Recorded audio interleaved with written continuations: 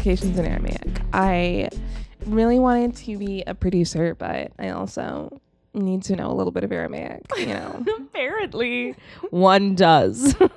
Aramaic translator. It's really funny how we like rolled through NYU Tish's program, arguably the tougher version of basically of most of those kinds of programs that you and I were about to go through. And we never once were like, you need to know Aramaic to get a job. It really is wild. It's pretty weird because we just saw a job posting for an Aramaic translator. It was like for like proofreading and it was fully earnest, looking for an Aramaic most wild translator. Fucking shit. You know what I mean? I never thought. The amount of times I've gotten like a callback to be a quote regular person as an actor. What does that mean? Is deeply troubling. I mean, it's like it's the thing of where you're like watching a Honda commercial and they're like, these are not actors, these are real people. Yeah. Okay. And it's like, technically you can be a real person, but who the fuck is on casting websites that's a regular schmegular Joe? Like, fuck you. They all have acting degrees. Of course they do. Or they at least went to like AMDA or whatever the hell. Yeah. You know? Yeah, fucking NIFA or whatever. Yeah, like one of the New York academies. Yes. That's literally some fucking guy in a basement. Yeah. It's like, he's like, you pay me $200, I'll teach you how to be a theater person. You know? I recently looked at an acting website and it was like, I don't teach you how to act, I teach you how to be. No. And I was like, literally get away from my face. Please stop. So annoying. I know. It's really fun when like I have like 4 years of deeply rigorous soul crushing training under my belt and then people go like, I actually prefer to work with people who don't have any training. And I'm like, those people don't know what they're talking about. Have fun like, when you need to get this person to cry on the day and they're like, can you give me those fucking like, you know, Chris Pine, sorry, like bless him. I don't know what kind of training he has, but really squeezes that he out. squeezes out his cries. I mean, every time I've watched him cry in a movie, he's really just like, it makes my eyes feel dry. It really does feel like he's wringing out the washcloth. And like the thing is, there's like really simple shit that goes into that when you actually know what you're doing in terms of acting, but also like staying hydrated on set. Right. Like being well rested, even though people go like, no, I'm gonna be so panicked and sleep deprived, and that'll put me on my game and I'll really be able to have a breakdown. It's like, no, you're gonna have a breakdown off camera. Yeah, right. If that happens. Yeah. Not on camera. And that's why you have so many shitty actors running around. It's not a way to like do a job, period. That's what I'm saying. Like, I wish more actors just treated it like a job. And same thing with like, honestly, sometimes with crew, you've met crew people who are like, God, this piece of rope is my personality. Yeah. God, so annoying. You know? And it's like, no, I feel like, it doesn't have to be though. I feel like in a lot of the like the people that I get angry at are the director, I'm putting this all in air quotes, directors and writers and fucking like producers who don't have any training, and they're just like, yeah, I just feel like I have something to say. and they have like a small loan from their fathers of about $5 million. Of course. And like, here we go. Purchase an Alexa. I'm gonna buy an Alexa and I'm going to shoot my movie with these actors who are just normal people. You need to have at least 700 people to personally be like, I believe in this project for it to go. Like, I do believe that there is some good elements of gatekeeping in the industry. Do you know what I mean? Like, I do need people to be like, yeah, I think that this project is worth it. Because wealthy people shouldn't be allowed. I mean, basic rights, but also they shouldn't be allowed to make movies because they make the craziest shit. They go like, hello, crew. I'm going to pay you insane amounts above your rate to do this stupid fucking movie. And then the crew shows up and go, I don't know what the hell's going on, but I'm going to do my job and I'm going to leave. And that's how we get really terrible movies all the time. You heard it here first. Also having like really outdated people making the calls at the top. Oh yeah, that's true. You know what I mean? You get like the Mitch McConnells of Hollywood. Well, and just like people who have been rich for 100 years going like, I know what the people want to hear about. And it's 18 to 34 demographic. I got they're like, well, girls will want to watch stories that their boyfriends are watching. And I'm like, you realize that like not everyone's straight. I know, right?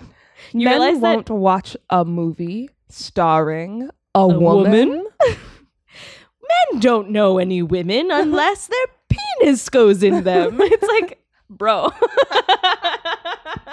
That's never been true. No, it really hasn't. Like people go like, oh, back in the day, blah, blah. I'm like, no, that's never been fucking true. No. Yeah. Boston marriages were a thing in the early, like, I know. the late 1800s and like before that. Like people been gay. I know. I love it when people are like, well, now everyone's, it's like, No. Everyone's You want to hear a been devastating a fact that's really devastating is that people were like, I think a lot of the reason that boomers are like, now everybody's gay is because like a huge generation of our gay elders were, I don't know why I said are, I'm sorry, I'm just like inserting myself into the narrative. That's here. Okay. I don't know. I mean, we're all a little gay, right? Yeah, it's okay. I get it. Yeah, right? I mean, I'm surrounded by gay people. You really I'm part of the gay community. Mm-hmm. Alphabet Mafia, what's good? Alphabet Mafia. I adore it. But yeah, they were saying that like a huge swath of middle-aged people who would have been gay are dead from AIDS, which is like such a sad fucking thing. But it's like, that's part of why it feels like all the young people are gay. Right. A, because they don't have to feel as scared of being closeted, but B, there's a lot of people that are fucking dead. Right. Yeah. Which is really sad. It's really sad. You know? Yeah. Not to mention like suicide, not to mention drug addiction from being closeted, not to mention all of those things that go into it, you know? Well, it feels like there's also a lot of still closeted boomers in power. Hello. But yeah, I mean, this is pure conjecture. I'm making this up on the spot. Okay. But it also, that's what we do here.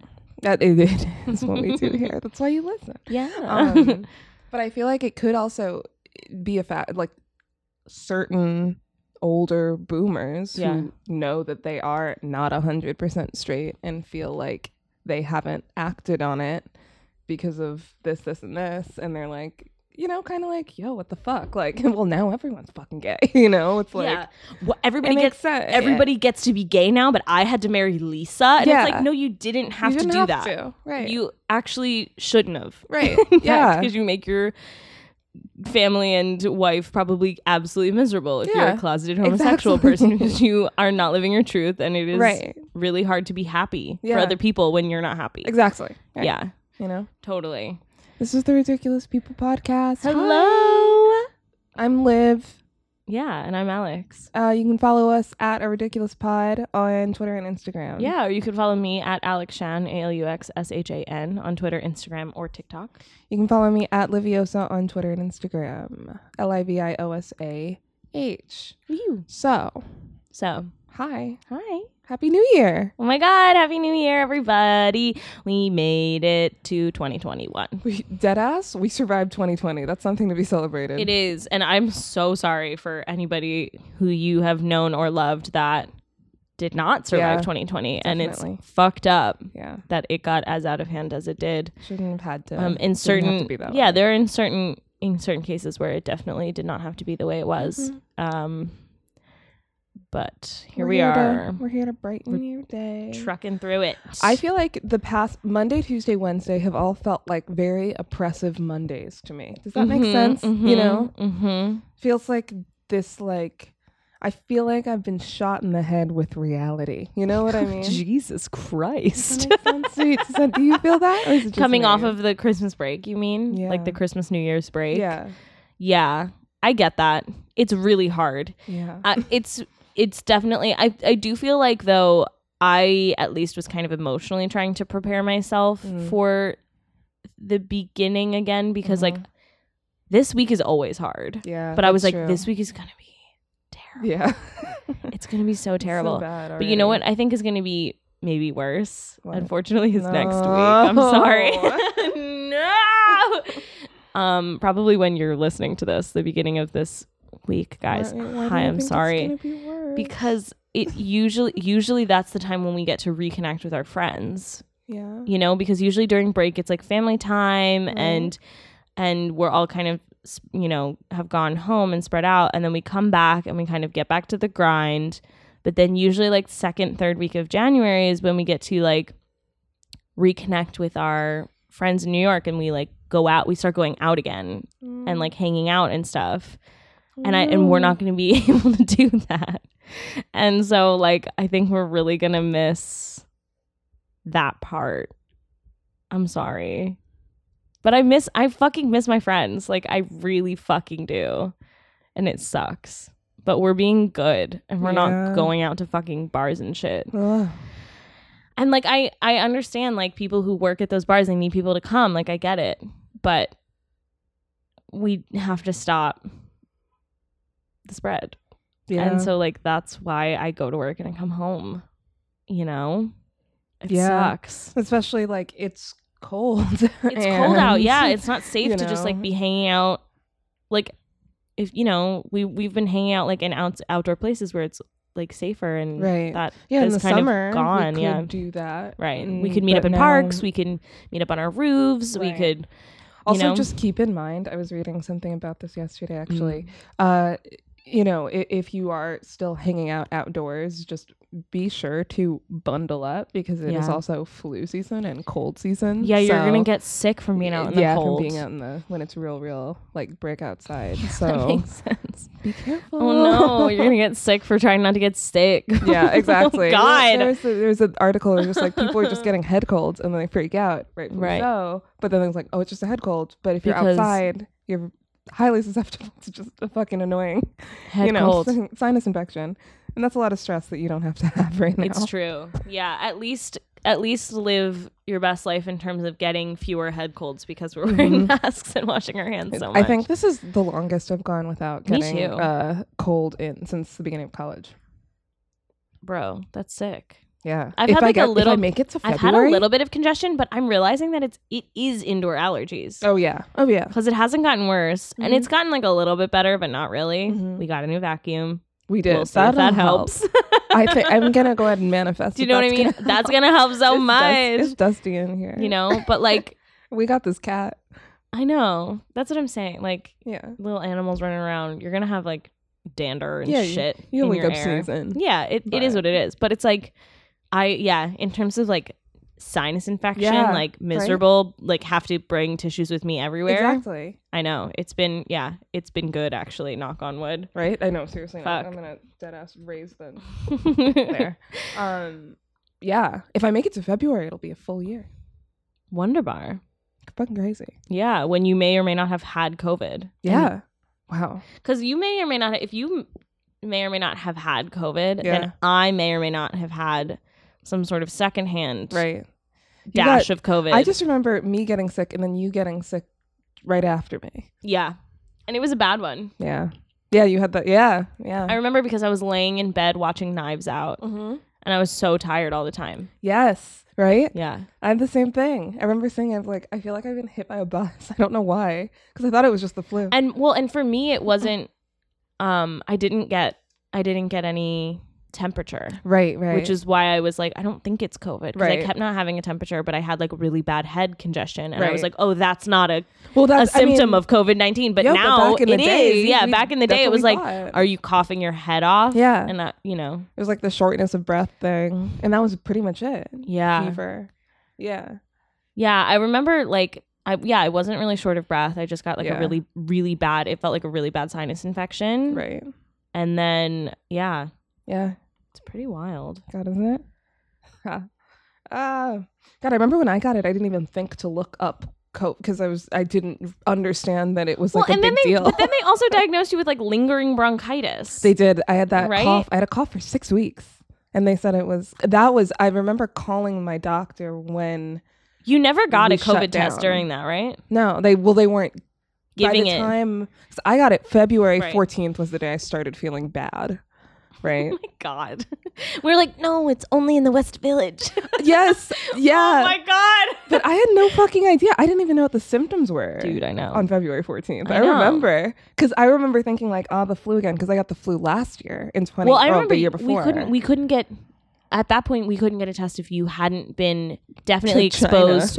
You definitely had, you had to have either flown back in from China or definitely been exposed by someone who had tested positive. That's what it was, right? Because I called the day before. Exactly.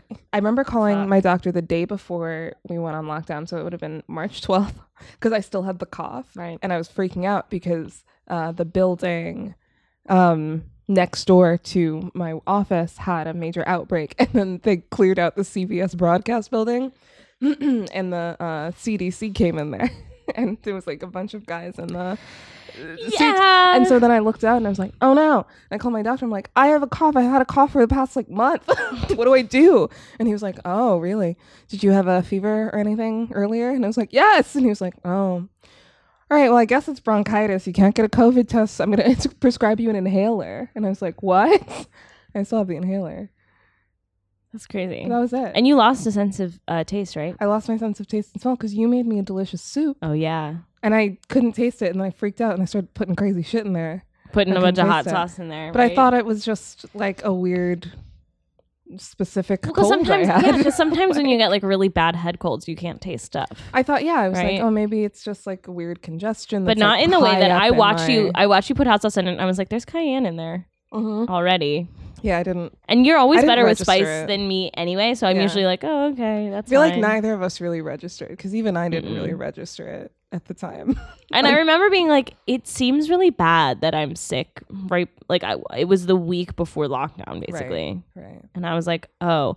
But then I went and got an antibody test. Oh, right. But it was months later. That was months later. Yeah, that's the thing. And it didn't. It showed up negative that I didn't have antibodies. But who knows what that means? I know, right? I know. Because like all my close calls have been okay. Yeah.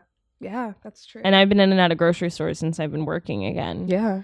None of us. And I mean, since you've been working, Sarah and I have been fine. Well, and Sarah didn't even get sick at all. That's true. Sarah didn't get sick at all. Even when both of us didn't feel good. Yeah. I don't know, dude. Who knows? I feel like a lot of people are doing that now because they were saying that like there's evidence that it was in the US in like December or something like that. Sorry, it's not funny. It's just like, of course it was. You know what I mean? Like the Spanish flu originated in fucking Kansas. Right. You know what I mean? Yeah. Like of course it was. People are flying in and out of New York City all the time. Constantly. Still, right now. During the worst parts of the pandemic. Still. They were flying in and out of New York City. Where are we going? You know? Where are we going? Where are we going? Where are you headed? Where are we headed? But that's the thing. It's like, I mean, people are like UN diplomats and shit. Yeah. Or like people are the head of fucking Deutsche Bank or some shit, you know, flying in and out of New York. And it's like, even with super necessary people only, people are still in and out of this fucking city like crazy. We can't keep tabs on everybody either. So it's like people are also just going to the DR, you know? It's true. A lot of people go into the DR. My mom's friend is an ambassador to, she has a history of ambassadorship to various African countries. She just came back from, I think, Chad, like somewhat recently, like in the fall or something like that. And she, but it was funny because she apparently came back and was like, whoa, it's really bad here. Like, yeah, dude. In Chad, it's fine. My mom was like, oh God. Yeah. About that. We don't like to listen when people say do a thing. She apparently delayed her coming out. She was supposed to come back in May, but she was like, no. Can I come back later? Stay here in Chad? And they were like, yeah, I mean, if you want to. And she was like, yes, please. Oh God, guys, I don't know. Stay safe. Yeah. We have to get through this fucking winter. Yeah, it's gonna be long, rough. Dark winter. It's gonna be rough. It's gonna be deep, dark, and bad. Yeah. But we watch stuff. Oh yeah, that's what this podcast is supposed to be about. Hello. We sometimes just have to get some of this shit out of our brains. Into the microphones. You have to keep in mind. We talk to, let's see, 1, 2, we talked to 3, 4. Yeah. We talk to like 7 people regularly. Yeah. So if like you're a friend of mine and I haven't spoken to you in like a minute, it's not because I'm not talking to you. It's because I'm not talking to anyone. Exactly. Yes. We talk to each other. We talk to our writers group. Yeah. Because it's the only semblance of like structure we have in our lives. It's a routine. Yeah. Because our jobs are still constantly being like, are we open? Oh, we're shut. Oh, wait, no, wait, no. Keep working. Wait, stop. Hold on. I think we're going to have to go back to shooting from home soon, especially if it's this highly contagious thing. I know, I know dude. why they're still not. I know. I'm kind of, I was expecting another lockdown around Christmas time. Me too. And then I was hearing from someone else that they believed that the city was going to try to wait till after Christmas time to keep the economy going. Yeah, I heard about that too. I mean, at least in Germany, at least in Bavaria, they did a sort of semi-lockdown right before Christmas, and then they lifted the lockdowns on Christmas, which was a little bit of a cheat because it's Bavaria. That's cheating. Hella Catholic. Yeah. So everything's closed on Christmas Eve and Christmas anyway. Oh, so they're like, it's open, but they not literally, really. Yeah. They just did it for political reasons so that when they lock down now, like early January. They're like, we open for Christmas. Yeah. And everyone's like, God damn it, you got swine. us. Yeah, like, well, you have to stay inside now. Don't you feel bad? Oh my God. Yeah, I don't know if New York is ever going to go back down into lockdown again. I don't either. Is my question. Right. Like, I don't know. Is LA still are they in lockdown or what?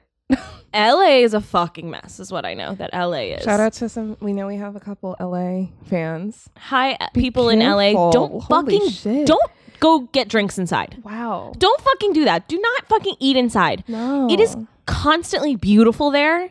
So fuck you for going inside of a building to eat. Yeah. Stay outside. Oh my God. Oh my God. There's so much y'all can do. But also maybe you don't even do that. Yeah. Like you can go on hikes and you can be out in the sunshine. Like it's brick as fuck right now. Yeah. And it's actually snowing this fucking winter, which it didn't snow last winter that much. We got snow. We got like a foot of fucking snow. Sarah and I still had to, dude. like you and Sarah dug your car out. I literally had to like trek my ass to the subway to work in the fucking snow, where of course it was like terribly maintained in our neighborhood.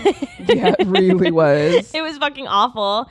I almost slipped and died 100 times. And also had a mask on because it's the fucking pandemic. Right. You know what I mean? You guys in fucking LA, like stop it. Go sit on your porch and shut the fuck up. I swear to God. I have no idea what we would do with all that good ass weather. Okay, wait. Like y'all have pools. I know. You can go hang out in each other's like pools, socially distanced. God. What? Wait. Come on. Los Angeles' new COVID lockdown bans most walking, driving, and use of public transport. Oh, bro. So you guys are all in timeout then. Yeah. Okay. Well, not for nothing, but yell at the fucking rich people. Seriously, you know that the rich people are the fucking problem. I was just gonna say it's these fucking like, and you know what it is shit. too. Like I really do think that it must have to do with like in home work. Do you know what I mean? Like people who work for these rich people. Yeah, going in and out of their homes, being exposed to them, and meanwhile, those rich people are like flying to Cabo and like doing random fucking shit that they shouldn't be doing. Some of these wealthy, they really are going about business as usual. I mean, yeah, and then they're just like paying more people to do their stuff, but then when they're interacting with those people, they're not being safe because they don't care. Of course they're not. They think like it's fine. I'll be fine. They also know that they're going to be okay, and like I'm sure have disgusting ways of getting the vaccine. Oh, absolutely. So, like, yeah, and so like I know that that's also a huge factor, and so like I don't mean to also promote like it's not like Johnny working in the restaurant's fault. But like. Yeah. But it's like if you make your money and you work from home. Yeah, exactly. You don't need to go out to brunch. That's what you just don't. Yeah. Right. Make yourself a nice brunch over Zoom and like suck it up. Right. Sorry. And I mean, like, listen, if your state does it right, which y'all probably do better than us, like, it's probably less than a year left, Oh, for the vaccine, you mean? Right. Yeah, if the rollout continues. Yeah. I mean, we are sitting here in New York. We aren't doing well on that either. We are not doing well on that. And we have, I think, a lot more infrastructure than a lot of places. Yeah. Having like a public health, strong public health option and stuff like that. It's just kind of like, it's atrocious to see. We actually know someone that's about to get their first round. Shout out to Paul. Oh, yeah. No, you're right. It is friend of the podcast, our friend Paul. He works in a doctor's office and he's been working through the pandemic and like really being the one to like take people's temperatures when they come in the building kind of a thing. He's about to get it. He's an appointment. Yay. Good job. But it's like he has an appointment. Right. I mean, yeah, that's true. He has an appointment now. Right. The vaccine has been out for a sec. Yeah. It's been open to all healthcare workers for a sec. Right. You know what I mean? This is just the first round. Just kind of like, okay, why is this happening so slowly? There's a lot of reasons, but I think bureaucracy is like the biggest bullshit that we have to deal with right now, amongst everything else. Yeah. Though it is really hard because this is going to be the biggest rollout of a vaccine ever, right, in the history of ever recorded time. Yeah. You know. Yep. It's fucked up. It's crazy. Yeah. Anyway, we have to talk about this because these are little like time capsules anyway. Yeah, it's going to be wild to listen back to these episodes, yeah. Even in like 5 years, I feel like I'm going to be like, whoa, remember that fucking year and a half? We're going to fucking suppress this so much. God. I've taken to like writing 2020, like anything that I write down on paper or like cards that I'm giving to people or gifts or whatever. I'm writing like now January 2021 or whatever. But I'm writing that date on it because I'm like, I'm going to repress all of this shit. I'm not going to remember a goddamn thing. Yeah. Yeah. And I'm going to find these things later and I'm going to pick it up and go, oh my God. Good. We were still like giving each other gifts in the middle of all of that fucking craziness. I feel like. Or whatever. I feel like the fact that it is now 2021 in my brain, like my brain so like weird. Y2K'd and was like, well, that's it. And then it's 2021 and this shit is going on. It makes me feel like we're truly in a dystopian novel. We are. What I mean? Yeah, we've been training for this all our lives. We have. My mom they've been trying to warn it. They've been trying to warn us. The YA novels have been trying to warn us all this time. My mom recently apologized to me because she, when I was a kid, was like, she used to relentlessly mock the fact that me and all my friends were into like post-apocalyptic shit and like that was our whole jam. And then the Hunger Games happened and she's like, what the fuck is wrong with you people? Because she was saying that like it was just like so dark and she's just like, why do you need to, like what is this fascination with dystopias and the apocalypse? I don't understand. Like, we can smell it coming. I know. I'm also kind of obsessed with apocalypse for a long time. Yeah, you still are. But I am. Yeah. Even in the middle of one. But she was recently like, I'm so sorry. I see that you guys were right this whole time. We should have been paying attention. Like, hello. Yeah, I know. That's wonderful. Anyway, we watched, speaking of post-apocalyptic media, not really. What did you watch? Kind of. I finished Death Note. Death Note. Yeah. Oh my God. We had a big long watch party. It was like fun. It was New Year's Day. What's New Year's Day? What? It was New Year's Day. Both of our partners were over. It was just the four of us because Sarah hadn't come home yet. Yeah. From Long Island. Relax. It's one county over for her to be with just her parents. Yeah. She's an only child. Yeah. We were like, let Sarah live. Yes. I mean, full disclosure, I drove to DC and got 3 COVID tests in the span of 5 days. Yeah, totally. I mean, you know. We do. We're trying. Yeah. And I got driven to Philly. Yeah. But I again also stood out in the fucking snow. Yeah. In a tent. Yeah. You got an entrance and exit test, and I right? got it. Yeah. I got a test on my way out. I got a test when I came back before anybody else was back in the apartment. I was here by myself. I got another test. I didn't go anywhere unsafely. I didn't hang out with anybody besides my immediate family when I was home. Yeah. I just real quick, I promise we'll leave it and we'll talk about Death Note. DC is just doing these really great like kiosk things. Who? DC. Oh, and I fucking wish we had them here. It's kiosk. So efficient. Kiosk tests? Yeah, they just have like these little weird outdoor little tents. And like you do have to just stand outside while you get your test done, but it's so efficient. Yeah. And they have it for you, so you have to get one when you come in, you have to get one when you leave. But like, and then you get one in interim to make sure, so it's like 5 days after you get in, you know? That's smart. But like, it's so efficient. And you get an appointment online, it's like a window, and then you just have to show up.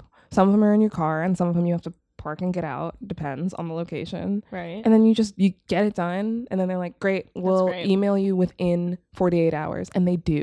It's fucking wild. I will say the New York one, like the New York health and wellness testing sites that are government funded and stuff, they are really efficient fast, too. Right? Yeah. It's like annoying how sometimes they're like handing out clipboards, right, with and paper and pen and stuff, but it's like I was in and out of the one that I went to right before I left for Christmas in like an hour. And I did get my test results in less than it was like a little over 24 hours. And the one before that, the testing came back in 20 hours. Yeah. Which was amazing. I think it's pretty good. And now that you do have to stand out in line. I know, right? And now that they have the wait time thing, I think that's better. If you guys are in New York and you want to get a test, look up the wait time tracker for the New York health and wellness spots. Right. I just feel like there's still not. I just feel like there's not enough. There's not enough. Like, there isn't. You're right. There totally isn't. Per population, it's like it's definitely not enough. We definitely need more, and we definitely could afford to throw a kiosk in these places if we cut the NYPD budget by just a little bit. That's it. That's it. That's my best That's it. But that's it. I mean, at least there are places. Or if we fucking deployed the NYPD to actually help with any of this shit. What the fuck are they doing? Do you know what I mean? Like, they're just wandering around the subway, like staring people down. Yeah. You know what I mean? Not stopping crime, because crime is on the rise in Manhattan. And they are not helping that. I'm not exaggerating when I say I have seen so many cops in NYPD I've seen offices, so many cops, and so few of them are wearing masks. The only masked cops I see are traffic cops. Yeah, the only the masked cops I've seen are women. Usually. Mm-hmm. And I've also seen like 3 cops and 1 guy has a mask on. Yes. And then the other 2 are just standing there. And I'm like, yeah. Really? Yeah. Really? I saw fuck's sake. Right? I saw, for lack of a better term, this was yesterday, a regular cop talking to meter maid. Mm-hmm. And the meter maid was wearing a mask and the other one wasn't. And I may have been projecting, but it felt like the meter maid was like backing leaning, up, you know, like he was writing a ticket, of course, but like leaning back. Like, I mean, those people also need to not be doing what they're doing. Fuck's sake. Yeah, it's rough. And in Pennsylvania, you can't get a test at all unless it's like early March things where unless you have like confirmed exposure to someone who had you have symptoms, and you have to get a referral from your primary care physician, which is crazy because like who the fuck has a primary care physician? Seriously, nobody our age has a PCP. Stop. What are you doing? He's biting the couch. Stop biting the couch. Sorry, this is the cat. He looks crazy. There's chaos in his eyes, and he was just biting the back of the couch. You're in timeout. Don't do that. He's in timeout. Do you ever do you do that often? Don't do that. Stop doing that. We know we need a new couch, but Jesus fuck. I had a nightmare the other night. And it was bad. But then like in the nightmare we had a new couch, and I remember waking up and being like, oh my God, did the couch have to play such a big role in that dream? Like, what the fuck, brain? Relax. I love you were like, it may be a nightmare, but I will upgrade our furniture. I know, like, because come on. Truly we do need to upgrade our furniture. Oh my God. Well, anyway, speaking of couches, we laid on those couches, expert segue, and watched Death Note. Expert segue. We could barely fit all 4 of our bodies in one space, but we all laid around. We watched warm. Death Note for hours. We ate a gigantic breakfast at like 2 p.m. And then we watched a bunch of Death Note because I was the only one of all 4 of us that hadn't seen it all the way through. True. We watched Death Note and drank a bunch of Truly. It was really fun. Yeah. That was it. Yeah, we really did. And you know what? That was good enough for me. Yeah. Happy 2021. It was so fun. Yeah, it was fun. It was Did you like it? Weird. Yeah. I will say I liked it significantly less after Elle was not a main character anymore. Yeah. Mm-hmm.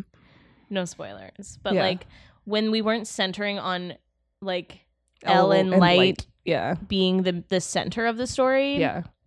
I didn't love it. To be honest, I didn't love Misa either. Oh yeah. No, of course. That's completely valid. I think don't that like her. It would have been a really strong story if she didn't exist. Like at all. I know. And I never want to say that about women in media, but like her we can say that about some women though. I mean, she was so poorly written. Yeah, she really was. And she was such a terrible stereotype of like a fangirl. Mm-hmm. And it would have been better for women if she didn't exist. I agree. As a portrayal at all. I remember watching it as like a young teen and still being like, I don't like her and I think I know why, but this is not something I'm ready to unpack, and then rewatching it as an old teen and being like, oh, I get it. Like, oh, I understand. Yeah. It's because she's like the worst. Head empty, And, no thoughts, yes, only a vehicle for the man. Yeah. For the main character, and she gets absolutely no like justification or like I don't even know. Yeah. Like they just don't even do her anything actions with are completely. It feels completely unmotivated. She's such a fucking dumbass. And like, yeah, I don't know. It's just like it doesn't feel like there's a lot of like use right from her existing or from her actions. Like, well, and it doesn't precipitate. Yes, much, no, exactly. You know, when I feel like as I'm writing something now with it's mostly women, but most of them are bad, and cool. But I'm realizing they're the like, villains, exactly right. Yes. But I'm realizing like working through this and watching a lot of other content with like female villains. Like I rewatched Gone Girl and like oh, that's fun, right? And I'm rewatching some of Orange, just like parts of it, and like.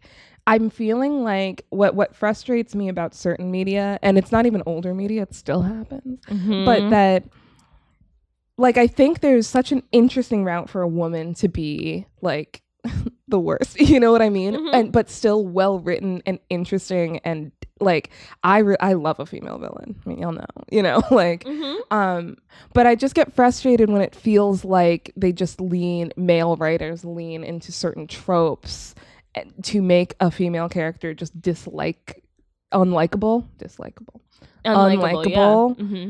Yeah. And that's what's villainous about her, right? Is that she's unlikable, but there's no on top of good being motivation. There's no like exploration into any of the tropes. There's no deconstruction of it. It's just like you know, it just feels regressive.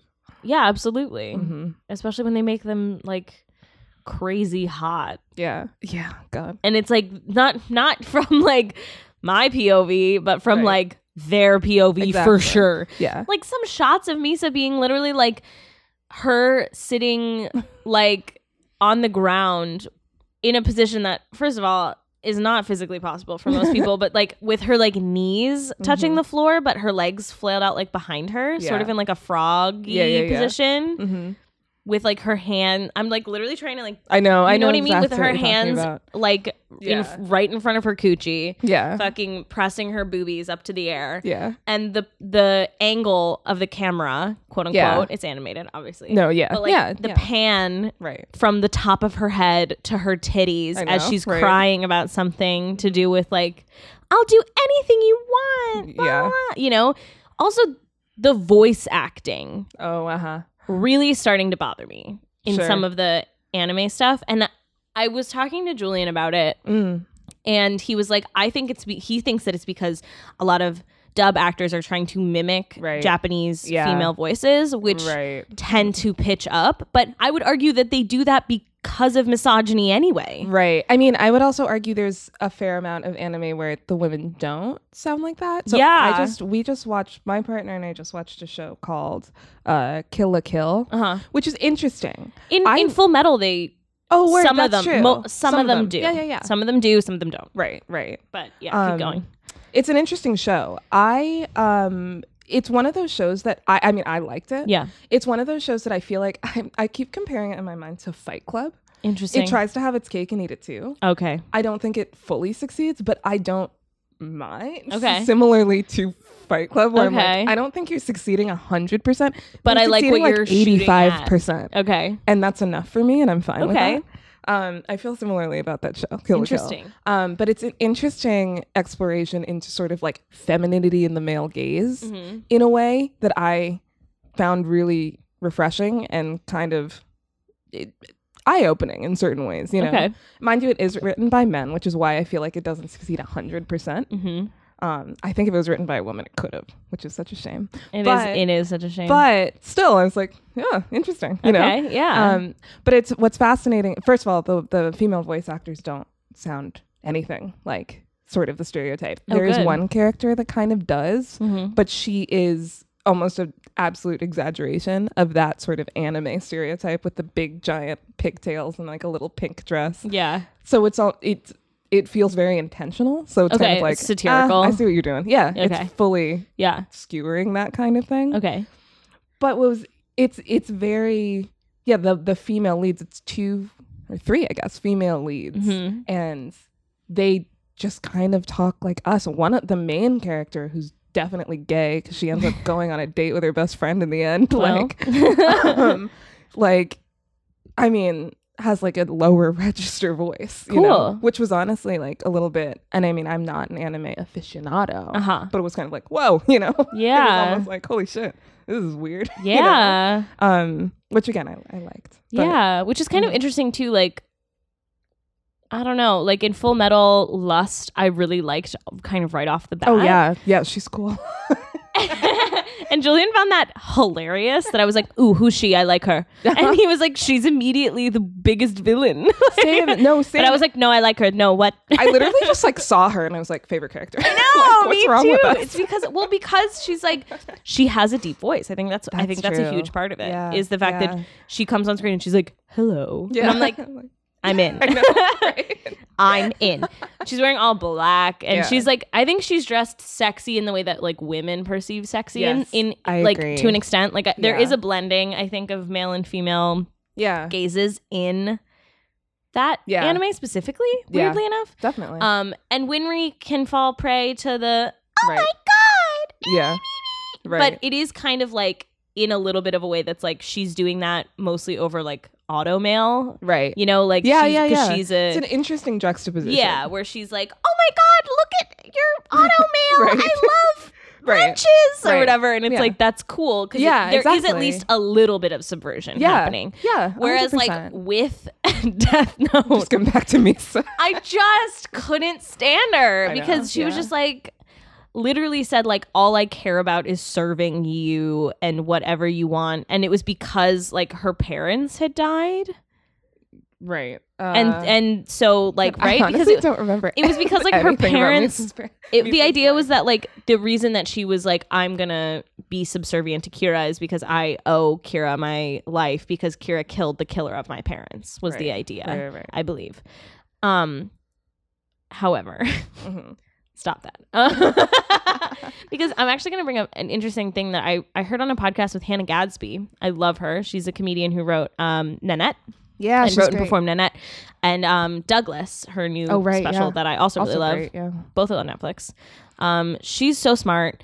And partly because she is on the spectrum, right? She talks about like how much she analyzes jokes and the way we tell jokes and societally like where those jokes come from. And I mean, it was such a beautiful thing. She was on the Pete Holmes podcast, You Made It Weird, which I talk about on this podcast all the fucking time. But you get it's interesting because it's a 2.5 hour podcast all the time. Yeah. And so you get into the deeper parts of what these people are thinking about when they're making stuff. Sure. And that's what I care about. And she was like, a huge problem that she has with mother-in-law jokes, right? Is the idea that, now follow me, because you're like, how is this connected to Misa? Stay with me. It's because she's saying like, it comes from a place of like men trying to disconnect women from their family so they could have fuller ownership of them. Ooh. So the idea of being like, look at this monster-in-law. Look at this woman being close to her mother. Right. Ugh. Right? And that idea is to cut women off from their own ancestral knowledge. Right. And like, it sounds like a deeper idea than like, oh, come on. And it's like, no. Yeah. That is a really direct correlation. Oh, for sure. Yeah. And similarly, I think to tropes like that, like the orphan girl needing the man to come and rescue her and save her. And the idea of like, isn't she the most idealized woman because she doesn't have all this baggage of a family that I have to fight off to win her hand or whatever. Yeah. Like that idea, even the fucking like dragon queen, you know, fighting that like Prince Charming has to fight through to get to Sleeping Beauty. Yo. Like the idea of like having to fight off the mother figure to get to the maiden figure is really prevalent. And it comes from a really dangerous, fucked up place. Yeah. And like the more we really try to deconstruct and think about it, the more that I think we can try to figure out why we watch these female characters and go, ew. Yeah. What? I hate this. Why do I hate it? It's because it's taking away her power in ways that are historically useful. Right. And historically have worked. Holy shit. Yeah, I've been thinking about that a lot. Yeah. That Hannah Gadsby thing has been percolating in my mind, body, soul for more than a second. Yeah, that's fucking wild. Hence the idea of the name change. I mean, we've been talking about the whole, like, I think in a lot of feminist circles, the idea of like being given away, quote unquote, by your father at the altar, you know, whether you're gay, straight, whatever. Yeah. It's something that people have talked about, but I think that we need to dig a little bit deeper. Yeah.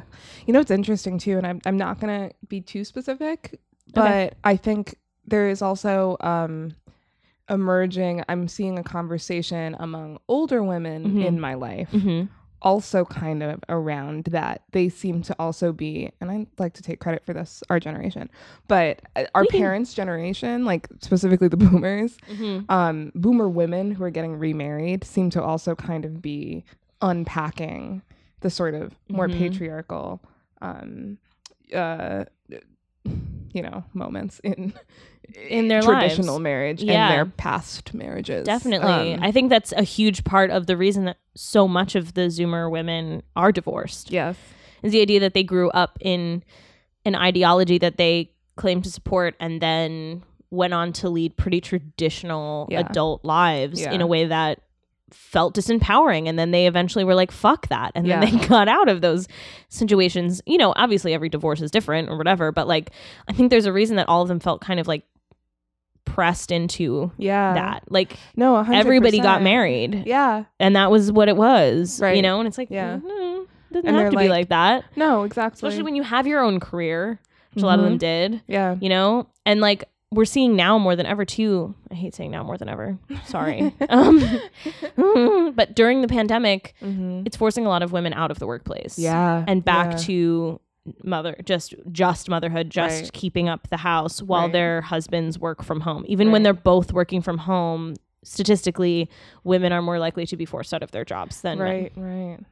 Right now, especially, which is really troubling because that's going to have major consequences down the line. Definitely. Yeah. It really we need more women in the quote public sphere. Yeah. And I think we really also need more men in the quote private sphere. Yeah. I think that if men were allowed a little more like soft moments to kind of speak to each other as just friends over coffee in the quiet of like a weekday morning. Yeah.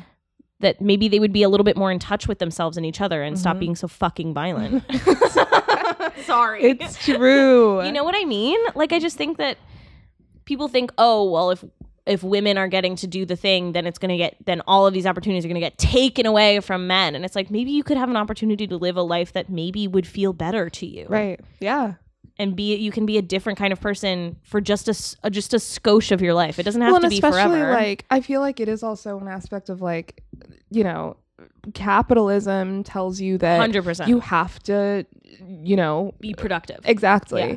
But I also think it's valid. I mean, like, there's men out there who are like, listen, I don't like working a 9 to 5. I don't want to do this. This job sucks. I want a career change, but I don't know what I want yet. And I need some time at home. But like, something. do that. That's fine. Yeah. And I think there's also a lot of women who like me, who are like, you know, like, I like working. Yeah. And even if I am unemployed, I'm going to fill my day with some sort of work. Yeah. Because that's how my brain works. And it's to be honest, and it's creative work. Yes, of course. It's not creative work. No, when when your day is full of non-creative work, it does feel so crushing. It does, right? Yeah. But like, and keeping in mind also my job is also creative. But like, yeah, I mean, I like. But you'd be creating if you weren't getting paid. I would be doing that regardless. And that's I think the beauty of having a career that is like more of a vocation. Yeah, right. So like, but like, people should get to experience that. Exactly. That's like, if that's what you want to do, then do it. And like,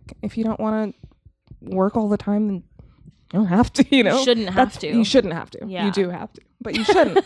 You know. Yeah, and I think the pandemic has also gotten that brainworm into a lot of people's heads who wouldn't necessarily, like, people being at home a lot and work being in their home, and that like blurring of the spaces and the idea of like, wait a minute, have I really been like waiting to live my life? Yeah, because like once I got home from work, right?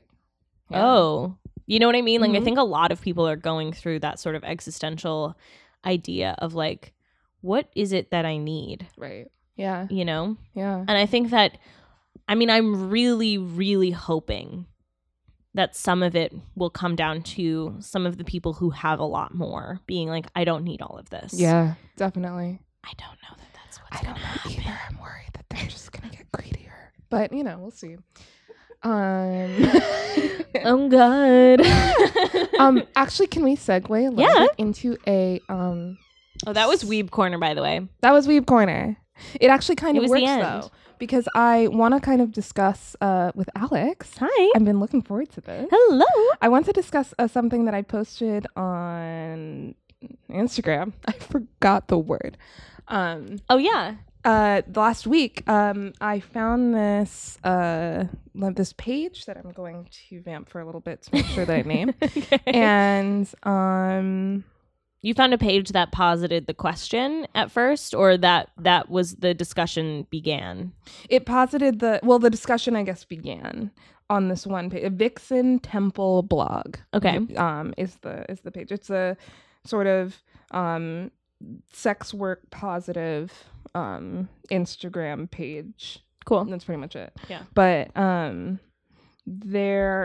they posted this one thing that said, let's talk about satirical male characters created to critique and raise awareness of the dangers of toxic masculinity and how most men completely miss the point and instead idolize these characters. Yes. And I think that's so interesting. I've been really fascinated with this for a long time. I think because I like a lot of that kind of content. Yeah, you do, which is really interesting. Toxic masculinity. A lot of men miss the point of. Yeah, and I remember going to film school and being really excited because I'm like, oh my God, these are all dudes, you know, who have seen Clockwork Orange, because, you know, all the dudes in my high school, bless their hearts, they didn't watch this kind of stuff.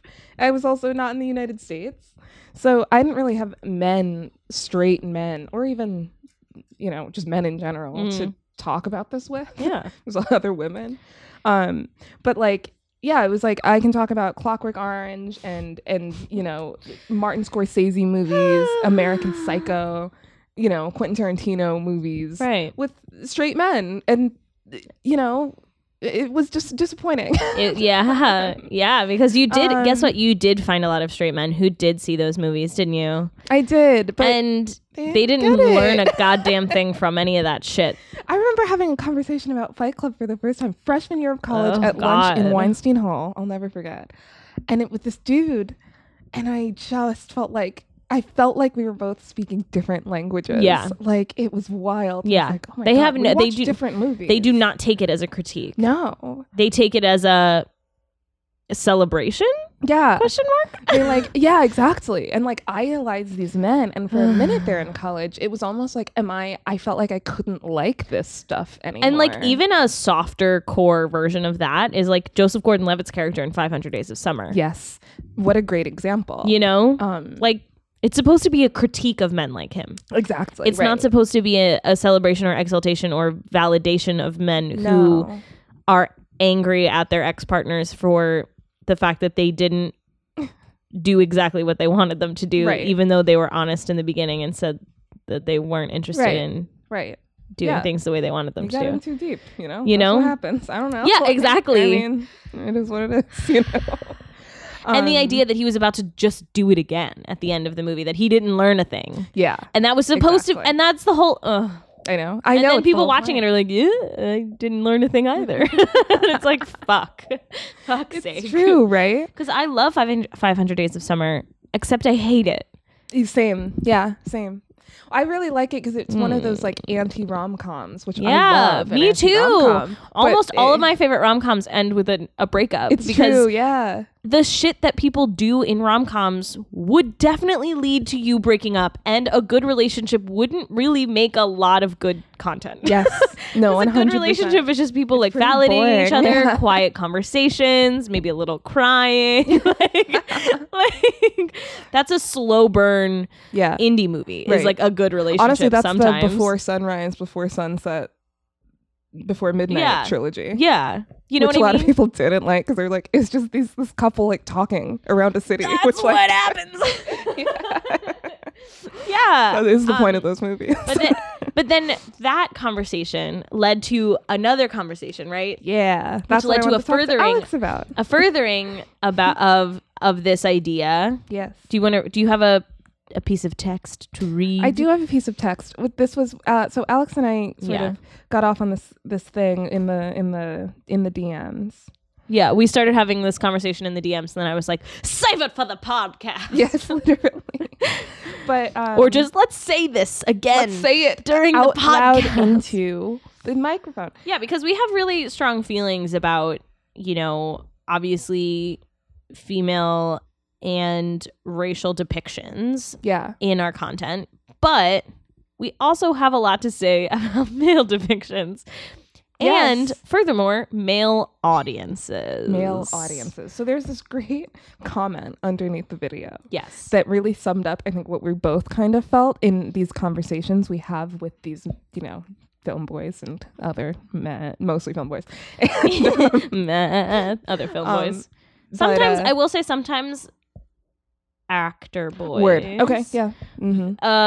Fair. Less though, because I find that actor boys have been in like musical theater programs in high schools across this nation, and so they have met many women who are ready to monologue about their plight, and gay men who are ready to monologue about their plight, and so they tend to be a little bit more that makes aware, if not understanding, at least aware of how problematic some of their views can be. Sure. Okay, word. Yeah. Do you know what I mean? Absolutely. Okay. Let's get into it. But this comment says, this is by someone at LUCHALABOR. Lucha Labor, Lucha maybe? Labor. Yeah. Okay. It's the pictures of a dude, just for context. But looks like male presenting. Yeah. It says, too many men are like this because and this is about when you critique a film, how personally they kind of take it. Men take and it, how it becomes an argument. Mm-hmm. Too many men are like this because they see film as nuclei around which they form their entire identity instead of just media to consume. So any disagreement with their taste in said media is perceived as an attack on their entire identity. Wow. Yeah. That really, and we both just went, holy shit. True. Well, we also discussed, which was interesting, I feel like when we sort of bring up media that we like that sort of critiques that kind of thing, they sort of, I think, anticipate that we are going to react like that as well. So it also becomes very hostile. Right. But we don't, I don't know. I think that when we get into these conversations, a lot of times they're in like social situations, right? Or they're like within, I don't know, working situations or something like that. But usually it's in a conversation that is not super structured, right? Like we're talking about just talking over beers about a movie or something. Yeah. If we say like, well, I don't really like blah, blah, blah because of XYZ. Yeah. I'm about to sneeze. Bless you. Aw. Oh my God. Interrupted by my nose. Yeah, like I think that guys being like, oh, you don't like that movie because you're a girl or whatever, and we're like, oh, all right. Fine, yes, totally. There's like that element. But also I do like a lot of some of this stuff. Yeah. But I think it's saying a different thing than you. And then they go, no. And they really dig their feet in. And we go like, Jesus Christ. Yeah. And then they go, well, I think that this movie is bad that you like.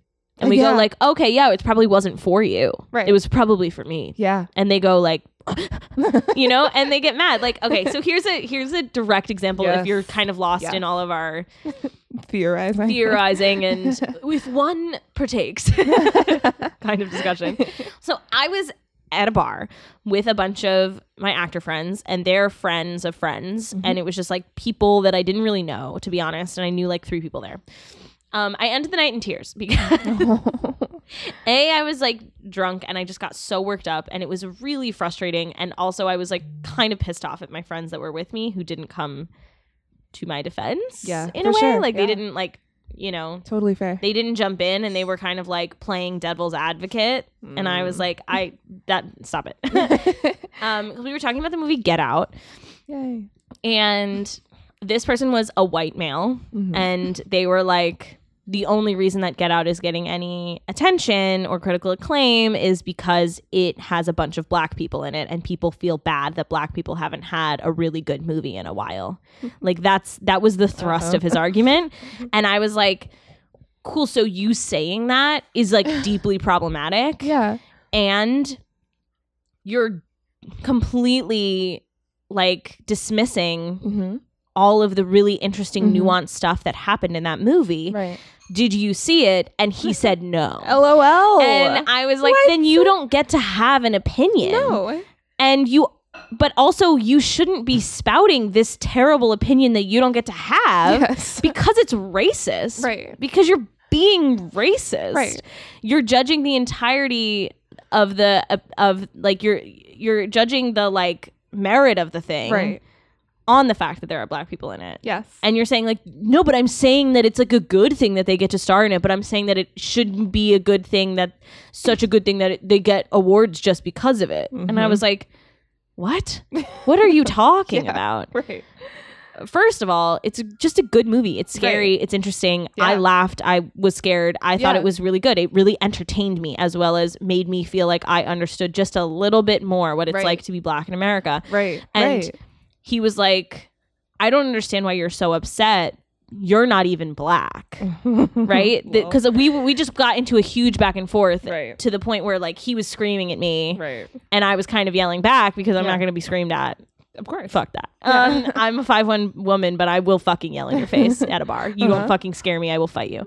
I'm going to get stabbed one of these days. But it really, it got me heated in a way because I was like, you're being a racist person and stop doing that. You know what I mean? And he was like, I don't know why you're upset because you're not even black. Right. And it was like, what? You know what I mean? But it really, when I read this sort of take and this idea of like men make it their like a nuclei of their personality of who they are to like or defend certain kinds of movies. Right. That when we do it and it's in an impersonal kind of way, they're very confused. Exactly. And so he kept attacking me personally, and I kept being really frustrated that he kept attacking me personally. Right. And I was like, that's not what I'm talking about. That's not what I'm talking about. And also that's fucking rude, and you're being mean for no reason. And I'm trying to talk about the merits of a film you haven't seen. And the fact of like racism in film, and you're perpetuating racism in the film industry. And I was like, this is what I think and I think it's a really big problem, because then it stops other movies like Get Out from getting made. Exactly. Because people go, it only got that acclaim because all the black people went to see it because it was their people. Exactly. And I'm like, what? Also, like and the assumption that like, well, I'm not gonna watch it because I'm not black, so it's not for me. So I, it's like. And then that's what studio execs say people are saying, so they don't greenlight other projects. Like Crazy Rich Asians has stopped a lot of all Asian cast movies getting made because they were like, well, you had your Crazy Rich Asians. All the Asian people got to go see that, and that's fine for them. Like they got to have their movie and their moment, and now racism is solved. And it's like, no. Fixed it. And it just, I still love that movie had so many white servants. It was like, it was so great. That was really funny. But I just think like, that is a huge issue. Is like people don't talk about media, and by people I really just mean white guys. White guys, especially really white straight guys, they talk about media like that movie is their younger brother, and how dare you tell their younger brother that he's being racist, because that's almost as bad as calling something the N-word. It's like, no, it's not. If you're being racist, be like, oh, you're right, that was a racist thing that I did. Yeah. Cool. I'm going to try to not do that and be less problematic. Right. That's like all you have to do. Yeah. And people act like the whole world comes to an end if you are labeled as racist. The R word. Like, LOL. No. The R word is a different word, and it's like not a slur. Disabled people are trying to like fight against a different R word. Exactly. And you're bringing up racist as if it's like a fucking curse word. It's not a slur. It's an adjective. But yeah, I think that like men get confused when we try to talk to them about like the intellectual properties of these kinds of discussions. Right. Well, I think it's also, what's also notable is that, I've had a lot of conversations. I'm going to reference specifically Rick and Morty. Okay. I have a lot of discussions about Rick and Morty with dudes who I went to school with. And I still gotta write that fucking essay. Yeah, you do. I'm gonna write an essay about Pickle Rick and toxic masculinity. Yes. I mean, but seriously, like, oh my God, it's so frustrating because it feels like it feels like we're all watching the completely different shows. And it really is like, I feel like unpacking the sort of nuanced, critiques and honestly problems with the depiction of Rick makes it more interesting and more fun. Yeah. And it kind of just like, it feels really, first of all, it feels like people talk down to me when I do bring up things like, I understand that Rick is supposed to be a satire and he's supposed to be something that you don't aspire to be, but the show doesn't do a good enough job at making him unlikable. And here's what I'm going to compare it to. Okay. I'm going to compare it to Gone Girl, right? Okay. I think there's a reason that people identify with problematic characters, right? Yeah. So when I watch Gone Girl, there is a big part of me that roots for Amy Dunn. Right. If you haven't seen it, no spoilers. I mean, come on. Honestly, that movie came out like a million years ago, and I feel like everybody was talking about it. Right? You should know the twist by now. All right, spoiler alert for Gone Girl. If you haven't seen it, I don't know what the fuck you've been, but Amy Dunn in the end, so they frame it like a Ben Affleck did it, which is so funny. Like Ben Affleck. The idea is the movie and the book frame it like this man has killed his wife. Yeah, and she's gone missing, and now everyone is trying to like get him prosecuted for killing his wife. Right. And he was cheating on her and all of this shit. He's just kind of a dirty, gross guy. Yeah. And then you find out halfway through that she framed him for her own murder. Exactly. And she had faked her death. Yeah, because she was cheated on. She felt discarded. And she was like, fuck that. I'm out of here. And so she was planning to send him to the electric chair, basically. Yep. And I'm not going to lie.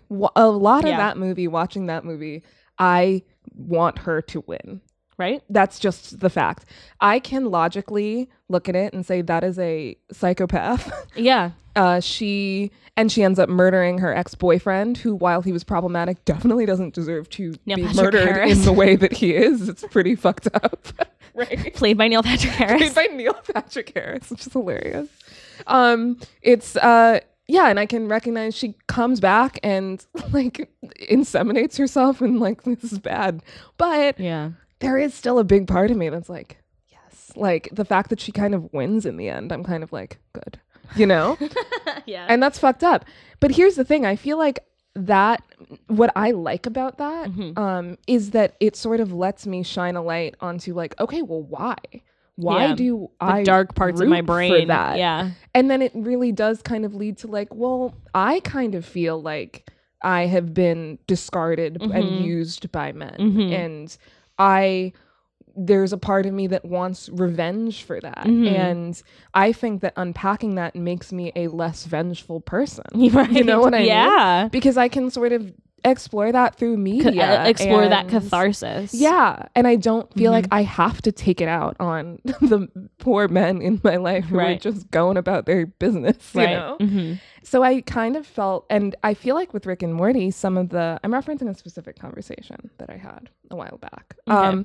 But I kind of felt like talking to this person, like if you feel a certain kinship with Rick, you know what I mean?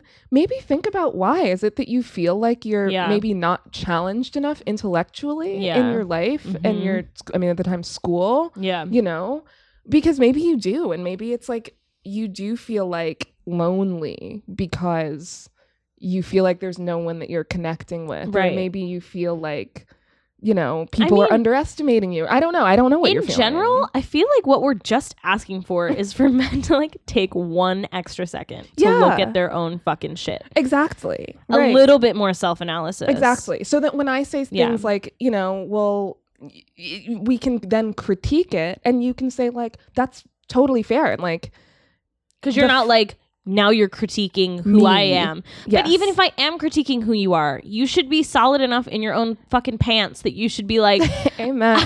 Okay, fair enough. Oh, shit. Like maybe that's true. And maybe that is something to unpack. Maybe no, actually I've thought about that. And I don't think that that's something that I have problems with or something. You know what I mean? And then come up with a valid argument. None of them do that.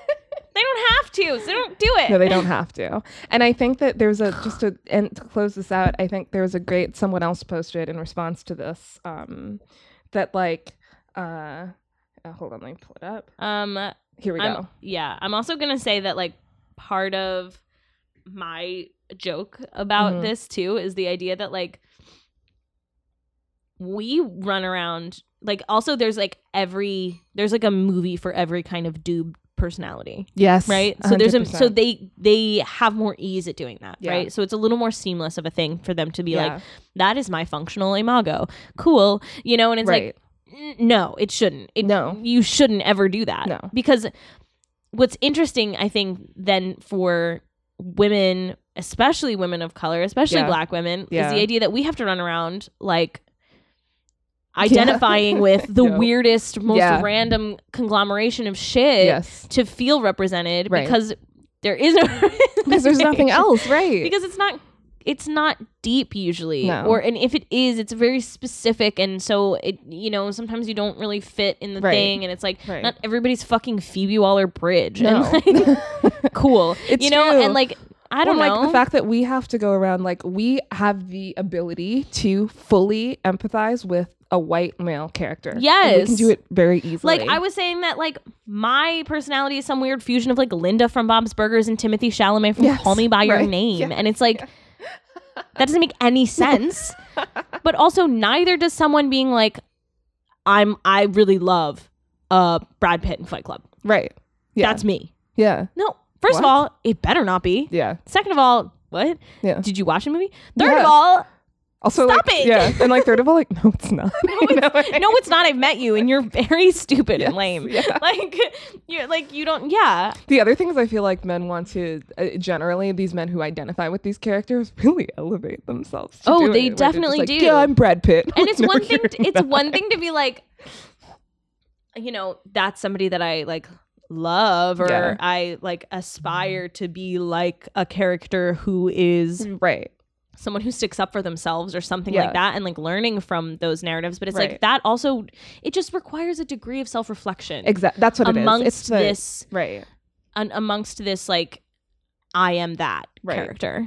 My partner and I were talking about also It's Always Sunny, which also is one of those things. I have so many movies and shows that I love that I don't say, I don't broadcast that I love, I don't post about, I don't talk about. Yeah. Because I feel like it attracts the wrong people. Yes. And I'm like, I don't want to talk to you about it. And I know you're going to miss the point. And it's literally like, I'd rather just shut the fuck up about it. Yeah. You know? But Always Sunny is one of those shows that I just don't talk about ever. Right. And there have been people who have asked me if I like it, and I will deny it if they're showing signs. I will just say like liking I've never it for seen the it, wrong I don't reasons. Like it. I will do, and I'll just dead ass lie to them, and I'll be like, never seen it or something. Yeah. Just because I don't want to do it anymore, because that's another show, and he was saying the same thing where he's like, people really miss the point. Like, it's a really interesting and smart show, and has really, I think, good politics. Yeah. That it just handles with this sort of deadpan sarcasm that speaks to me. And people don't pick up on it. Get it. You know? It's like if people watched Veep and were like, I'd like to be just like Selena Meyer. Some people, like, some people are like, I wish Selena Meyer was running for president. And and Julia Louis-Dreyfus had to retweet and be like, no, you do not. She's so a sociopath. Yeah, right. She's the worst. Yeah. And the idea is supposed to lambast those kinds of people. Right. Yeah. And like, yes, it's deadpan, but like, come on, just think about it. But it's not 4 seconds. I know. Just because there's a laugh track underneath of it. Exactly. Yeah. I haven't watched Always Sunny. Okay, word. Every time I've tried, I have not liked it. Sure. Yeah. Same thing with Arrested Development, weirdly enough. Yeah. Those kind of, they both fall into like a similar space in my brain. Yeah. In that I have been recommended it by really cool people and also really not cool people. Yes. Yes. And exactly. Upon watching the first like handful of episodes of both of those shows, I walk away being like, this show's mean.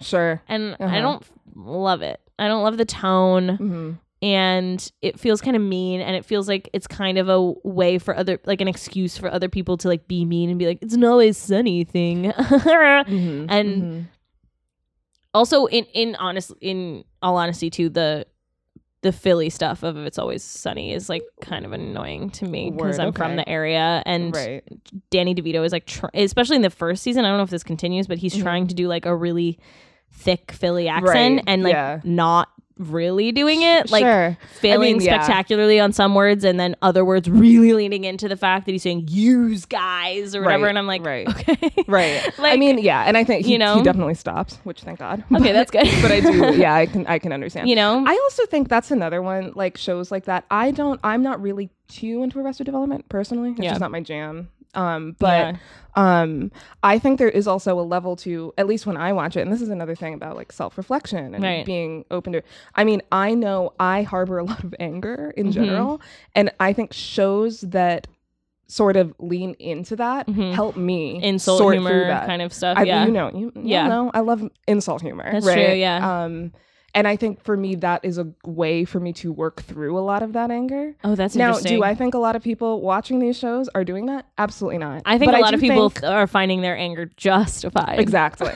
But I do think that's that's fair. I think, again, that's another reason I think a lot of people miss the point. But I do, and that's the other thing that I found very confusing about that show, those shows too, is that, again, like really cool people have recommended it to me and really not cool people have recommended it to me. And I'm kind of like, I mean, even if you think about like Colbert Report, prime example of that shit. Yeah. Conservatives loved that show. Yeah. And liberals loved that show. And it was literally people, you could get far right people being like, you have to watch the Colbert Report, and leftist people being like, you have to. And then that's like, and then that brings into question, is satire working? Right. Does satire work in a world where we're so in our own bubbles? Exactly. That we literally have no idea if it's satirical. Right. Or something. Do you know what I mean? I'm like, is it then...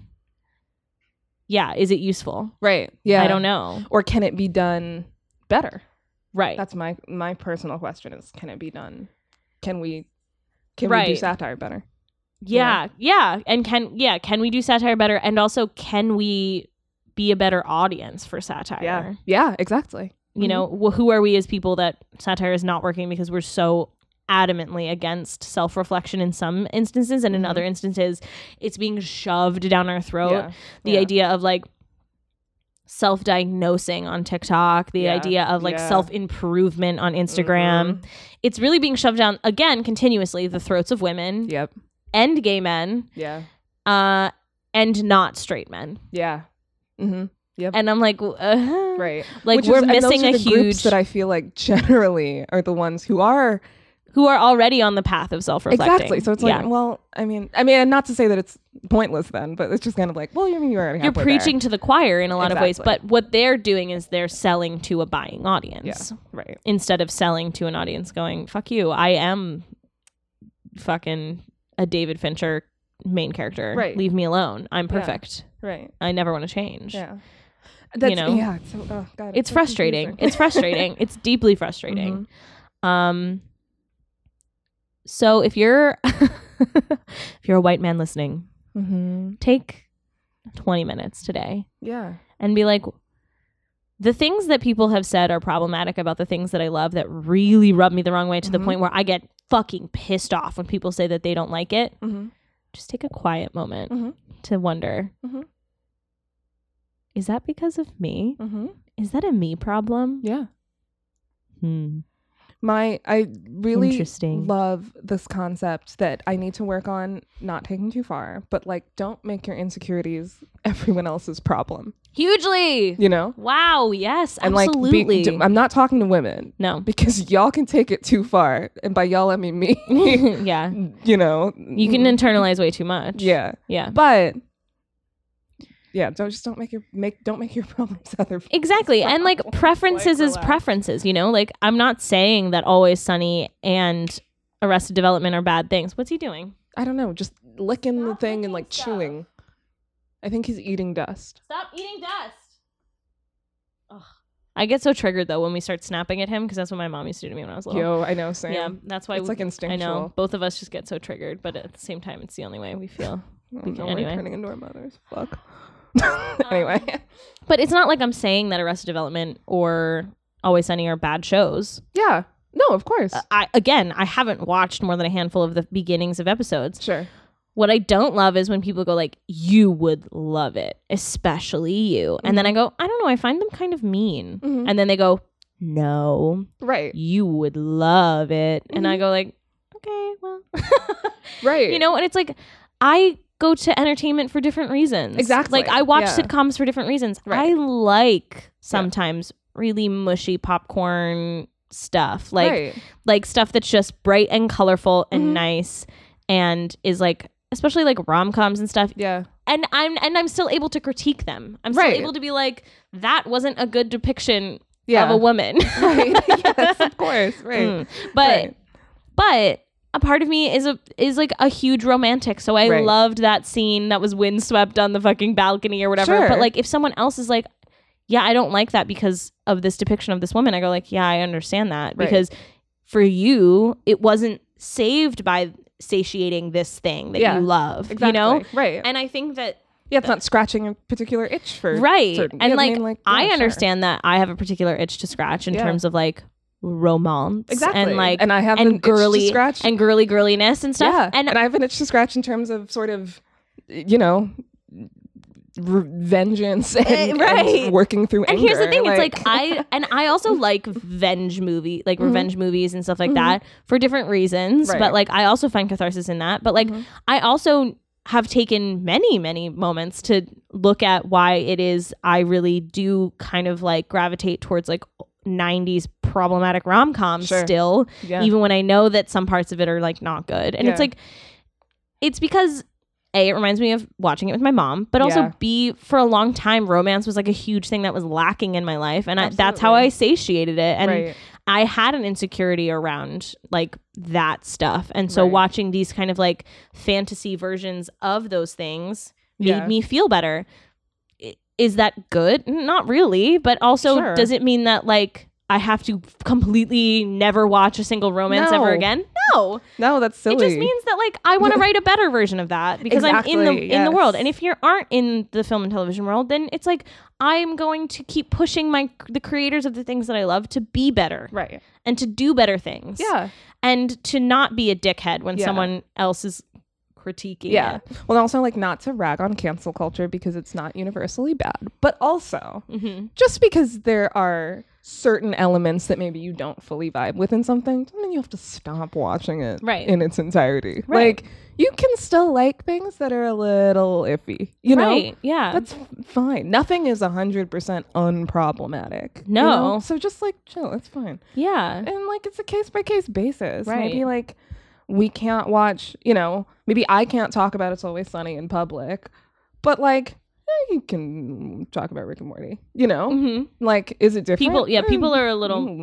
little more sometimes open to talking about like the issues in Rick and Morty. And still being like, yeah, but I love it anyway. And it's like, okay. As long as we can talk about some of the stuff that's in there. Exactly. Yeah. You know? Big time. I mean, like, I loved Honey Boy by Shia LaBeouf. I loved the tone and the energy of it, which I think a lot of it was due to Alma, the director, who's a woman. Hello. For sure. Because she brought a real sensitivity to it. And it was about how Shia LaBeouf is, like, deeply broken. And I can also be like, Shia LaBeouf is a super problematic guy. And he has been for a long time.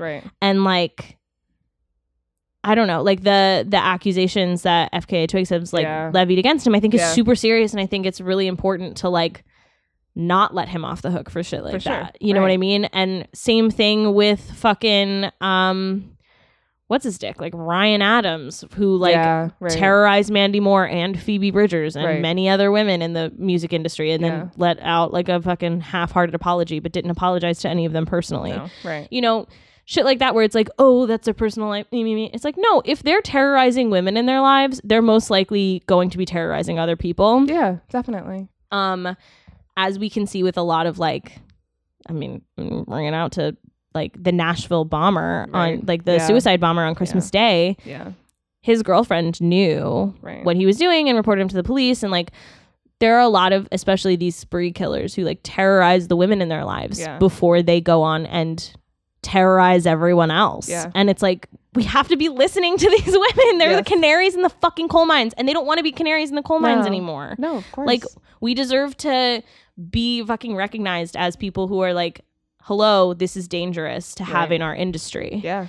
And the idea of brushing it off as cancel culture is just like, no, you're not paying attention when a canary is dead in a coal mine that you're in, bro. Yeah, like exactly. Hello? I think it's also just a lack of critical thinking when it comes to that kind of thing. Yeah. Where it's like...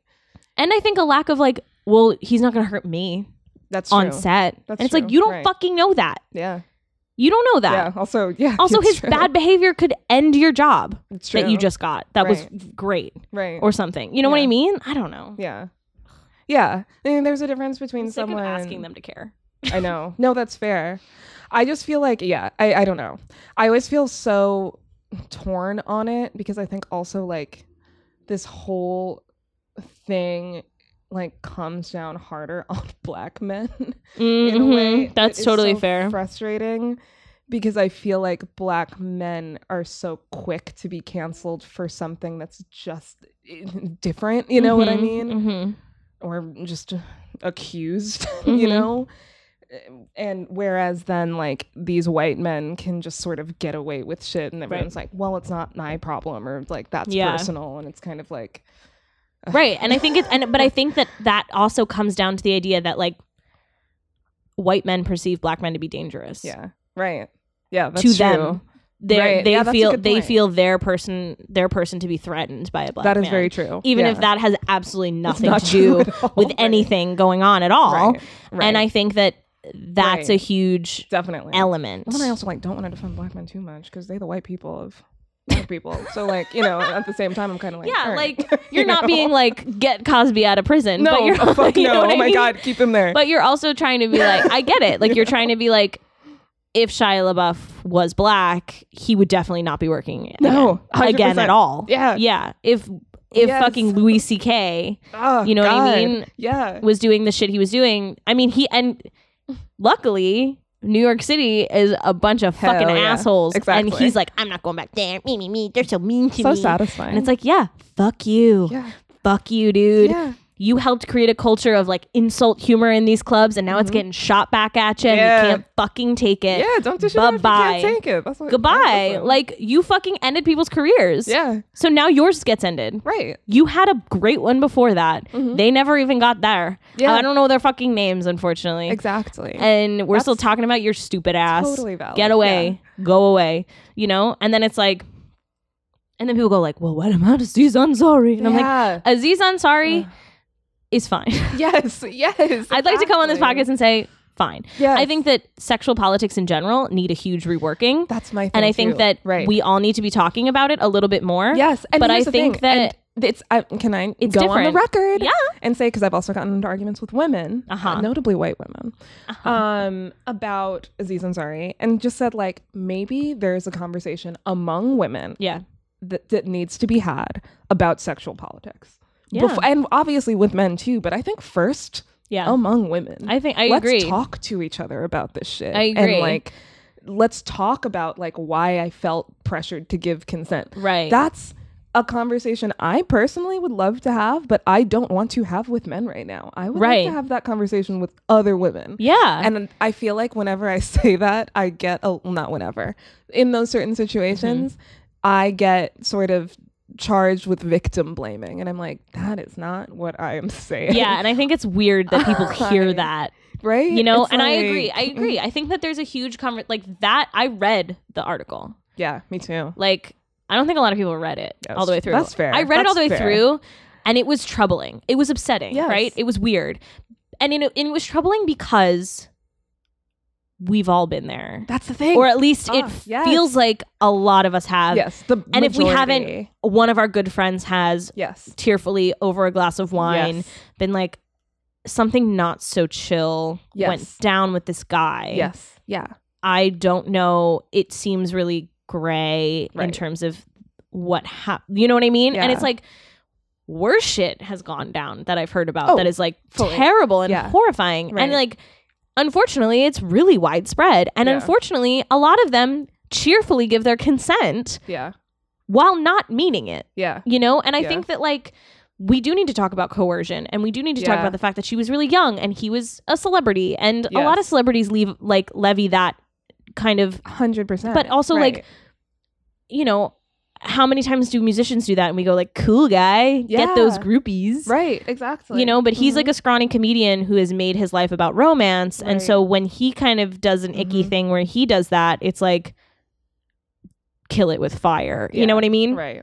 And I think that like, our biggest thing, what we like to do in our personal life and like on this podcast, we encourage you to do if you're listening, talk to each other, talk to your friends. Yeah.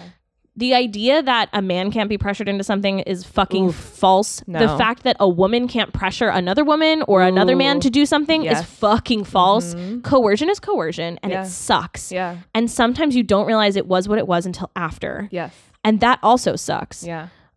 But it is a lot of gray area. Yeah. And nobody wants to say that because nobody wants to be like, you know, nobody wants to side with a fucking rapist. And I'm not. You know what I mean? I feel like I want to say that.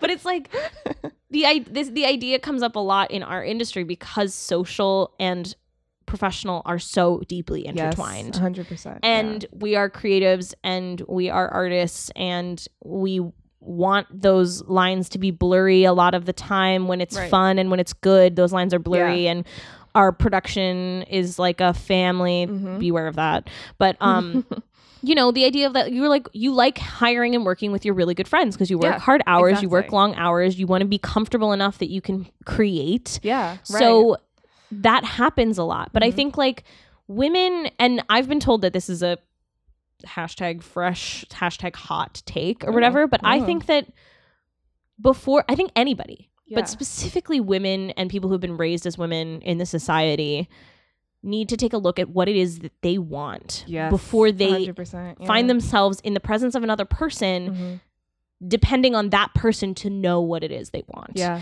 I think that women are so afraid of their own bodies that they don't know how to get themselves off. They don't know how to feel okay and good sexually by themselves. And then they expect their partner to A, not only make them feel good and safe and comfortable, but B, also make them come like a crazy person, even though they've never been able to do that for themselves. And they don't know what it is they like or where they're going. You know what I mean? And it's like, I think that's a really unfair expectation that we have on men, specifically male straight partners.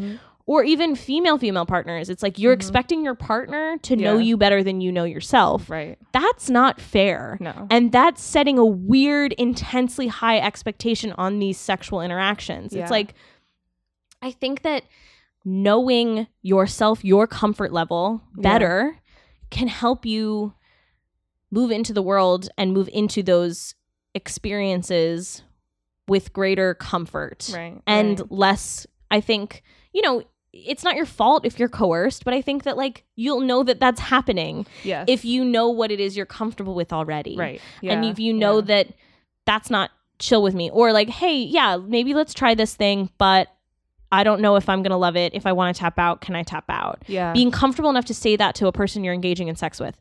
That is important. Definitely. That's so important. Yeah. You know? Right. Well, I think that's another big thing. It's like being the comfort level with your partner. And I think especially when you are, like you were saying, when you're working with people and their power dynamics involved, especially, it can get really complicated and hard to say no for a variety of political reasons. Sure. You know, not only the fact that maybe like I don't want to lose my job or like this person's so much physically bigger than me anyway. Exactly. Or something. Yeah. Right. And like you just don't know them well enough, you know? Right. I mean, there's a lot of different factors that I think come into play. And I think that hookup culture doesn't want us to say these things in a lot of ways. Like I think a lot of women that I've talked to about these things is like, well, fuck that. I want to have sex with whoever I want. And it's like, great. Yeah. But if you don't trust them enough to just have those conversations, not necessarily be the father of your children, not necessarily to be the wife of your dreams. Right. Like if you're having sex with people that you don't trust enough to prioritize your safety over the fact that they might come, you shouldn't be having sex with them. 100%. Sorry. And like, I am not a proponent of like only have monogamous relationship. Like I'm not saying that, but I am saying that there is an element of trust and safety involved in these fucking interactions, and everyone acts like it's fine and chill and nobody cares. Exactly. And then when you go home, you feel sad and upset and like, you know, devastated by what went down, and you're confused as to why. And it's like, I think part of that is why. a level of trust with yourself, but also a level of trust with that person. Definitely. Yeah. Yeah. Yeah.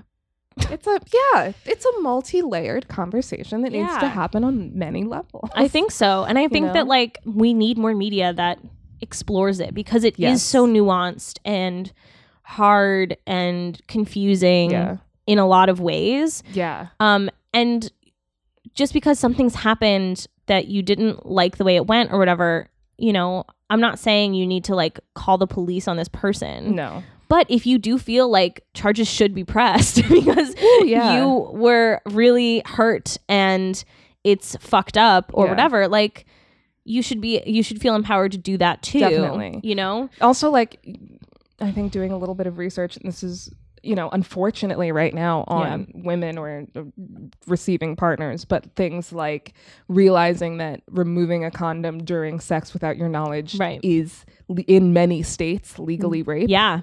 You know? Yeah. And again, I'm not saying you gotta go, you know, call the police on your boyfriend or whatever if that happens. But you maybe need if you want to do it. If you don't, if it was that deeply traumatizing, if it was that much of a violation, like that is up to you. Exactly. And if it doesn't feel like it was that much of a violation, but you are worried about it, you do need to talk about it with talk about it with your friends. Talk about it with your current partner, even if it wasn't that person. Exactly. Because that will factor into the way you go into these encounters moving forward. Yeah. You know what I'm actually really excited for? What? This movie that I've been waiting all fucking year for, Promising Young Woman. Oh, yes. Is finally coming to VOD on January 15th. Okay. I literally put it in my calendar. Can I just lower your expectations a tiny bit, because I have heard bad reviews already. Really? Yeah. Oh, it's so disappointing. I've heard that it is such a cool concept and that it doesn't deliver. This is early reviews that I've seen floating around on the Twitterverse. Mm-hmm. That's what I've heard. God damn. I know. How disappointing. It's supposed to be like a revenge thriller of a woman pretending to be too drunk to give consent and then murdering? Question mark? We don't know. The men? I can't tell from something, stealing from them. I don't know. Some sort of revenge plot against men who are looking to take advantage of women who are too inebriated to give consent. Right. Yeah. Oh, damn. It looks so... Carey Mulligan is the main character, which seems really fun. Yeah. And seems like a really interesting part for her to take after having done an Education when she was really young. For sure. Yeah. Because I recently rewatched an Education and I was like, wow, this movie is so fucking good. Yeah. And I could see people liking it for the wrong reasons. And I would argue even I kind of liked it for some of the wrong reasons when I was in high school. Oh, that's You know what I mean? Because I loved the adventure and I loved all the fun and I loved all the good stuff. And then like when the bad stuff happened, I was like, ugh, fine. You know what I mean? Instead of being like, no, that's the whole point, darling. Right. That's interesting. You know what that I is mean? Interesting. Yeah. You're not a grown up when you're a teenager. Yeah. You're not a grown up even when you're in your early 20s. Even when you pretend like you're a grown up, you're not a grown up. And so doing grown up stuff with grown up people feels fun and feels like you're a grown up. But then when you get older, you look back and think, what the fuck were those adults doing with my child ass? Yeah. Right. Yeah. You know what I mean? Why were they like, I'm sorry. Yeah. But the age that we both are now. Yeah. Imagine. Yeah. Hanging out with an 18-year-old and Yeah. being like, we have so much in common. It's very troubling. You know what I mean? Yeah. So I think that's, I don't know. I think that like using what we watch as a vehicle for self-reflection is a great thing. But I also think that that's part of why we really need better, more nuanced storytelling from women to other women and to men, because people are just not getting it. People aren't getting it. And people are using, realism to reinforce shit. Yeah, exactly. Yeah. And their satire isn't clear enough. No. Yeah. And so it's getting really muddled. Yeah. And weird. Honestly, enough of this fucking realism shit. Take a stance. I agree. Don't want anything. I agree. Like, well, that's the whole point, is that it doesn't have a point. Fuck off. Like, I'm tired of that shit. And that's coming straight from some feminist theorizing that I've read about in terms of critiquing realism. And when I was in college and reading that, I was like, no, I like realism. Hey, wait a minute. You know what I mean? Like I was kind of like, me. And then they were like, what if it is used to reinforce all of the shit? Yeah. Exactly. Because it is. And I just was like... Right. Well, I feel like oh my God, you're right. That's why shows like Broad City, and honestly, I think this kind of does, I mean, intersectionality kind of. I did write about Broad City when I was writing about this. Yeah. But also, I think it kind of transcends into race. I know, like Black people, for Atlanta for Black people. Yes. It's such a great show because it's like, it's completely unrealistic, but that's how it feels. Deconstruction. That's how it feels to be Black. You know, it's exactly. You know, and it makes people step outside of themselves for 1 second. Exactly. They can't just be like, yeah, I want to be Paperboy. Right. Yeah. No, because you have to examine more shit because weird shit's going on. Yeah. Oh my God. So it's forcing you. Yeah. I agree. Magical. Stare people at ATMs. Magical realism is where I'm at. Magical realism is the way to go. Because I think then you get to have a lot of fun. Yeah. With aesthetics, but you're also, cool, you know? Yeah. And you're also just not letting people off the hook when they watch it. Yeah. Make people uncomfortable. It's fun. Yeah. Mix the good. This was something that they said a lot in acting school, weirdly enough, actually. Good writers put bad politics in the mouths of good characters and good politics in the mouths of bad characters. Ooh. I love it. Isn't that great? Yes. Have I never said that to you before? No. Okay, sorry. Fuck. No. Wow. Yeah. I love that. Yeah, because I mean, listen, I had a bunch of incredible female minds working with me on Mammoth. Do you know what I mean? Yes. And it's like, how do you do that? Right. And it's like, you do that by deconstructing the shit and making some of it work. Yeah. Because you make it a critique, not an exaltation, even if that's not what Dave fucking wants. Because God knows the man has terrible politics. He really does. It's fine. Whatever. I'm allowed to say this. Yeah. I know people who know him. People. I know people who know him. Yeah.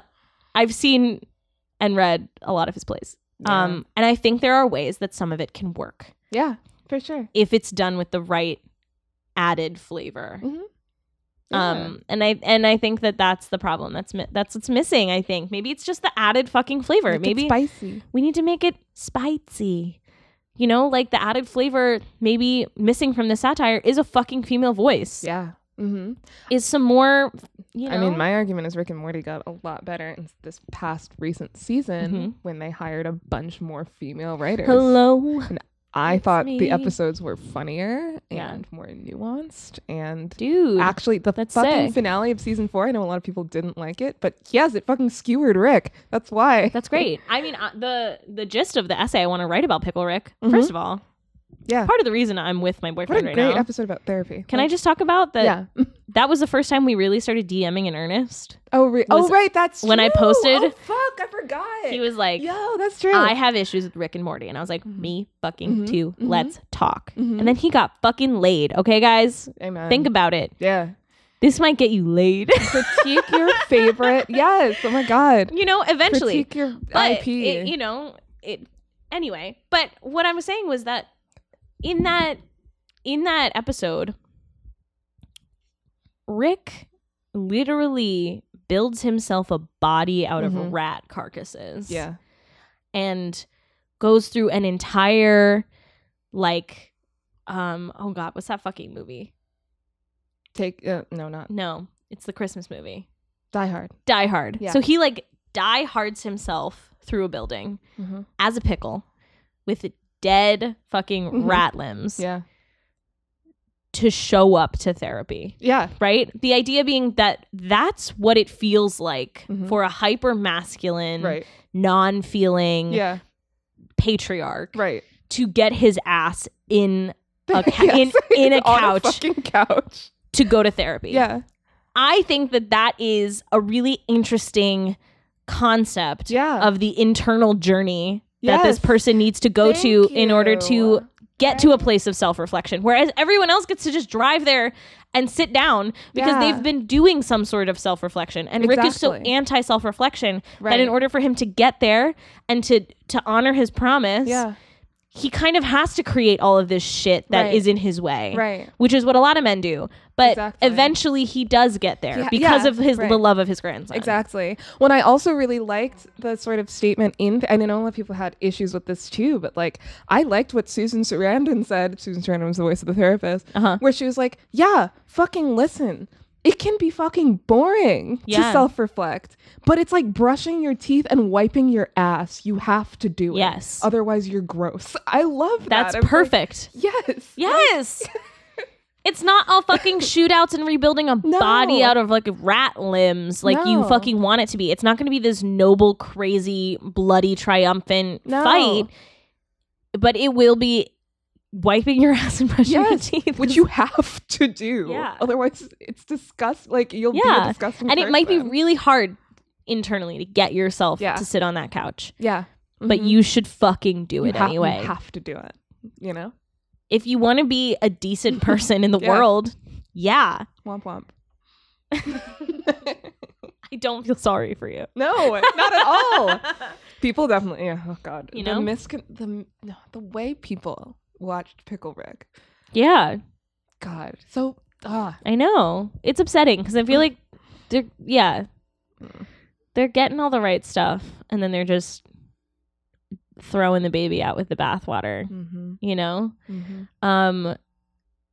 Yeah, and it's like we fucking love to talk about this garbage, but this is part of the reason why we have a podcast is because we got so sick of being shouted down by film guys who swore up and down that they knew exactly what fucking Ingmar Bergman was fucking thinking on January 5th, 1915 or whatever the fuck he was doing his thing or whatever. And for me to be like, yeah, it's not really, I don't really love the style. Yeah. And then they go like, well, you don't like film. Well, you could never make films. Like, or me being like, I like Quentin Tarantino movies. Right. But I also think that some of them are really troubling and problematic. And I don't think that he is like very good at writing women. Yeah. A lot of the time. You know what's wild about that? He says and then they go, you're wrong. You're fucking wrong. Or like, wow. Oh, you like Tarantino? Guess you're not so much of like a feminist. Blah, blah, blah. Yo. And I'm like, no, I can like things and critique them at the same time because I have a fucking degree of self-reflection in my bones. Exactly. Like I know that there is that sort of like playing with the boys in the neighborhood, my older cousins thing of like liking to roughhouse and have shootouts and like it's cathartic to watch people like explode in ridiculous amounts of blood that don't make any fucking sense and remind you that it's fake. Yeah. You know what I mean? Like it's that nonsensical reality thing that he does. It's almost like comical violence. That's why I love John Wick so much, is because it's kind of funny. It's like, what the hell is going on? Yeah. Like, the fucking shootout scene in Kill Bill. It's like nobody's meant to actually think that those people are injured. Like, so stupid, honestly. Like he filled condoms with blood and squeezed them till they exploded. That's funny. That's funny. It's also interesting nod to the way they used to make movies. Right. That's most of what his stuff is. Honestly, it's just like a fucking the meat of it is just that. It's like, a nod to B movies. And I'm like, that's really fun. Right. That's super interesting. Yeah. Do I think that he should be like touted as the greatest filmmaker in the world? No, but that doesn't mean I don't enjoy his stuff. Right. Yeah. Same with Scorsese. Yeah. There's plenty of stuff with Scorsese I really like. And there's plenty of stuff that I'm not super big fan of. Exactly. Yeah. I found The Irishman to be interesting in some ways because I like mob movies, so I'm gonna fucking like the mob stuff. Yeah. But a lot of it was like weird. Right. Yeah. I don't know, and it was very long. Yes. But right. His movies are always very long. Too long. You can edit. You know what I mean? Out of all of them, I swear. But yeah, 100%. I don't know. Like I really didn't like Raging Bull. And people, even though I really like the look of Raging Bull, you know, like aesthetically. Awesome. Yeah, there's plenty of stuff I love aesthetically. All, like the movie Little Women, I thought was beautiful. Oof, beautiful. The costumes, I have come to learn, deeply wrong. Sure.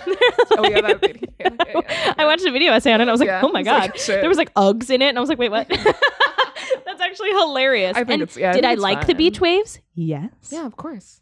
Should they have had them? No. Completely inaccurate. Okay. Who cares? But also I was like, yeah, but it was the feeling that I got from it that I really liked. I really liked the feeling of it. Does that mean that I'm going to go fucking read Little Women and be like, yes, Little Women is the feminist text of our time? No? Not really. Don't have to. I like what it says about like not having to get married, I guess. Yeah. But it doesn't even really stick to that messaging. I was gonna say, you know what I mean? Gray. But I really liked what it had to say about like sisterhood. Yeah. And stuff. Because I have a sister. It's true. She does. Yeah. Cool. You know, like, I don't know. It's like not every movie has to be every single thing to you. Like we said a few episodes ago, not every movie has to tackle race. Exactly. Yeah, it doesn't tackle race either. It's set in Civil War era, but it's like, oh yeah, the war. Anyway. Yo, I know. That's not what they're worried about. Yeah, right. That's not what's going on for them. And again, speaking on behalf of all Black people, I'm really glad Little Women didn't decide like, and also Black people. No, that would have been I mean, it was bad nice and to know that annoying. Bob Odenkirk was fighting for the fucking union. Yeah, that's nice. That's great. great. But at the same time, that's all we, you know what? Yeah. Good. It was dealing with the very specific experience of poverty and sickness and stuff with this one family. Exactly. I'm glad it wasn't Gone with the Wind. Yeah. And you know what? Let's just leave it at that, you know? LOL, watching Gone with the Wind. I remember watching Gone with the Wind in school, and it just like is the first time I'd ever seen it. Yeah. And just like zoomed out, and then just like Confederate flag, and I was like, motherfucker, what am I watching? Are y'all real? And the teacher's like, so as you can see here, I'm like, I automatically can't take this seriously. And it's like, yeah. And it's like, did Gone with the Wind do things for the film industry? I'm sure. Do I need to see it? Not really. It's also so long. It's fine. Yeah. And it's like, if you love Gone with the Wind, but you are committed to anti-racism in your life, then great. Great. Yeah. I don't. Then cool. I really don't give a fuck. I'm still going to be like, that movie seems boring. I don't want to watch it. And I love period pieces. It's like but I'm like, and weird, and the politics make no sense. Yeah. So it's like, I don't know. I feel like I can live my life without having seen it. Mm-hmm. And maybe, you know, if there's some sort of context that someone gives it that makes it seem that's like a really interesting way to look at it or whatever, and then it makes me want to go watch it, cool. Right. I'm not saying, I don't think that's gonna happen. No, I don't think it is either. Gone with the Wind, but like everyone was like, oh my god, you better watch Casablanca if you want to make movies really boring, or TV shows. And I'm like, okay. And I watched it and I was like, that was beautiful in a lot of moments. Yes. And There's also some really beautiful and shots also in it, random and nonsensical in other moments because it's not the fucking 30s anymore. It's pretty boring. And then it was over and I was like, okay, I have watched Casablanca. Yeah. So I felt about Citizen Kane. I don't know. I was like, okay. Honestly, that's how I felt about Chinatown too. Like more interesting shit happened there, I think, but also in a way that I was like, what? Yeah, it's pretty fucked up. Jesus. You get to the end, you're like, oh, and I was like, I feel bad. Damn. Yeah. And then I was like, that was long. Yeah.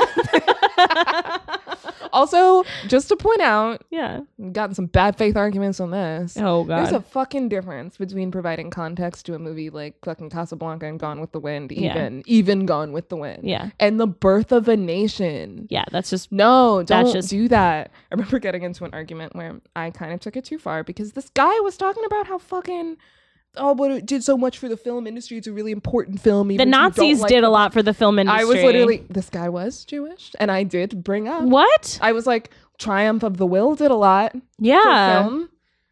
But would you consider that a masterpiece? He's like, that's different. That was propaganda. And I was like, so was this. God, yeah. I took it a little far. Yeah, there are lines. There are lines to draw in the sand. And I would like to draw it at that. Yes. Triumph of the Will and Birth of a Nation. Yes. I'm going to just draw my line right there. That's at least, that's like. We do not have to glorify Das ewige Jude. That's bad. We cannot say that's bad. But that's different. Yeah. You know, it's like you can learn about history without reading Mein Kampf. Yes, exactly. Unless you're like a Hitler specific historian or something. Yeah, sure. You're just some regular schmegular. You don't need to be fucking. You ain't even gotta read the Wikipedia page for it. Just, you know it exists and move on. He was a methed out sociopath. Stop. Stop it. He dead ass injected meth into his butt. Like, don't listen to him. They all did. Yeah. Jesus Christ. No. Just stop. Yeah. Fascists are bad. Just remember that. Just remember that fascists Please, are bad. I cannot believe I'm living in a time where that is controversial to say. I truly can't get it. I can't get it. God, yeah. Oh, God. Brings us back to our dystopia. Everyone wear a mask and fight fascists. Fascism has been existing across this fucking globe this whole time. But it just felt like it was a more agreed upon statement in the US of A to be like, fascism is bad, right? Yeah. Now we're like, well, which like, what do you mean, well? And it's like, well, Antifa is bad. It's like, no, that's being an anti-fascist person, and it is not an organized group. No. I don't know if anybody listening to this is confused by that. No, it's not a real... I mean, it's not an organization. I don't know what else to say. That's the end of the sentence. Like, I don't... Yeah. It's as if saying, like, hashtag Yas Queen is an organization for gay people. And it's like, no, it's just people say it when they do stuff sometimes. Alex, and we don't always claim them. It's spreading the agenda. The gay agenda.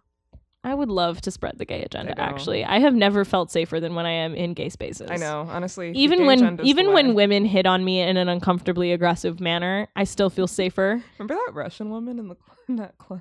There have been many Russian women in the club for me. And I'm like, you know what? Fine. That's okay. I still feel safer. Yeah. There and in those gay spaces being aggressively hit on than in straight spaces in which someone is just simply eyeing me from across the room. So creepy. Do you know what I mean? Yes. A dude fucking eyeing you across the room. No. It's different. A cab, but I'm calling the police. You know? Like, I don't know. I just find I find the gays to be quite welcoming, as well as the non-binary babes, the gender non-conforming folk of the LGBTQIA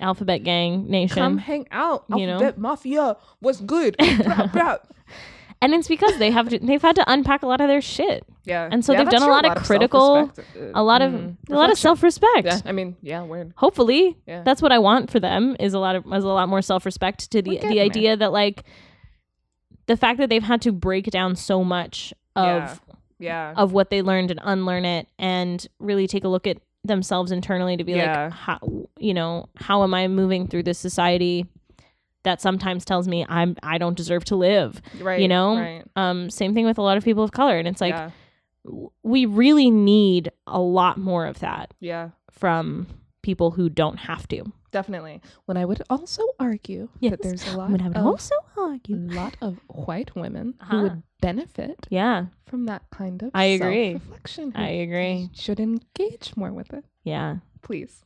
Big time. Join us. Yeah. You are welcome. Just come on. A little less shoving, like a little less shoving aggressive self-improvement tactics down your throat and a little more like quiet reflection. Yeah, exactly. Yeah. Y'all are so close. Yeah. So close. Yeah. You know? Oh, big time. For sure.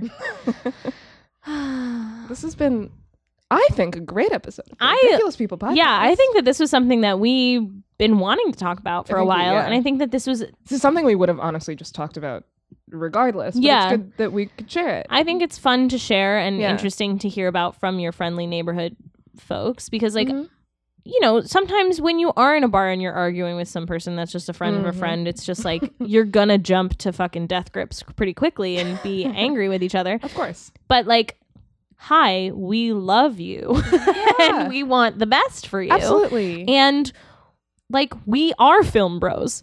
Yeah, you know what I mean? As much as we rag on film dudes, it's like we are film dudes. People, listen, we know. I know. Yeah. Especially in the relationship that I am in, I am 100% the film bro of the relation. He showed me She-Ra, and I showed him Pulp Fiction within like the first week that we were able to physically be next to each other because of the pandemic. Right. You know, I get it. Yeah. Like I am a film bro. However, you just need a little more. You know, looking in the mirror. Look in the mirror. It's okay. And also stop writing scenes where people look in the mirror. On a similar note, enough of that. I don't so want annoying. anything that starts. Okay, first of all, metaphorically, starting with an alarm going off and waking up. Stop End that. that. Abolish it. And also, no scenes where you're looking in the mirror. Stop and it. no, like, you splash water on your face and stare yourself down. Who does that? I've never once done that in my life. There have been so many times, especially as a woman, I'm sorry, but there's so many times where I actively avoid looking in the mirror Right? because I don't want to see it. I'm just trying to wash my hands and pee. And when I wake up in the morning, especially if I like wake up in the middle of the night, yeah, I would be like, how can I close my eyes through all of this so I don't have to see my own reflection? So many times I've got into a bathroom and not turned the light on. Yeah, right. Like, this is fine. I know everything. This is fine. This is my home. It's fine. I don't need to see what I look like right now. It's because I know I'm just going to say mean things to myself about it. You know what I mean? And then I'm going to have to go back to sleep. And I'm not about that right now. I'm busy. I'm tired. Yeah. I don't have time for this. Yeah. Like, so real, I hate it. I hate when that happens, when it's like, I'm just staring in the mirror at myself because I'm having a moment. Mm-hmm. If I'm having a moment, I'm definitely not looking in the mirror. No, fuck that. I don't want to see my ugly cry face. No. Oh, God. God, my face got so puffy. I'm always like, you know? And I'm sad, and I'm also like, you know? God damn it. Doughy. Now I'm sad about something else. I know, right? Yeah. Yeah, dude. Stop writing that shit. Yeah, no more looking in the mirror scenes. I swear to God. If you have one, just really think about what the point of it is. I would also like to... And if it's not that there's something that's going to... Even in horror movies where something jumps out behind them in the mirror, just fucking stop that shit.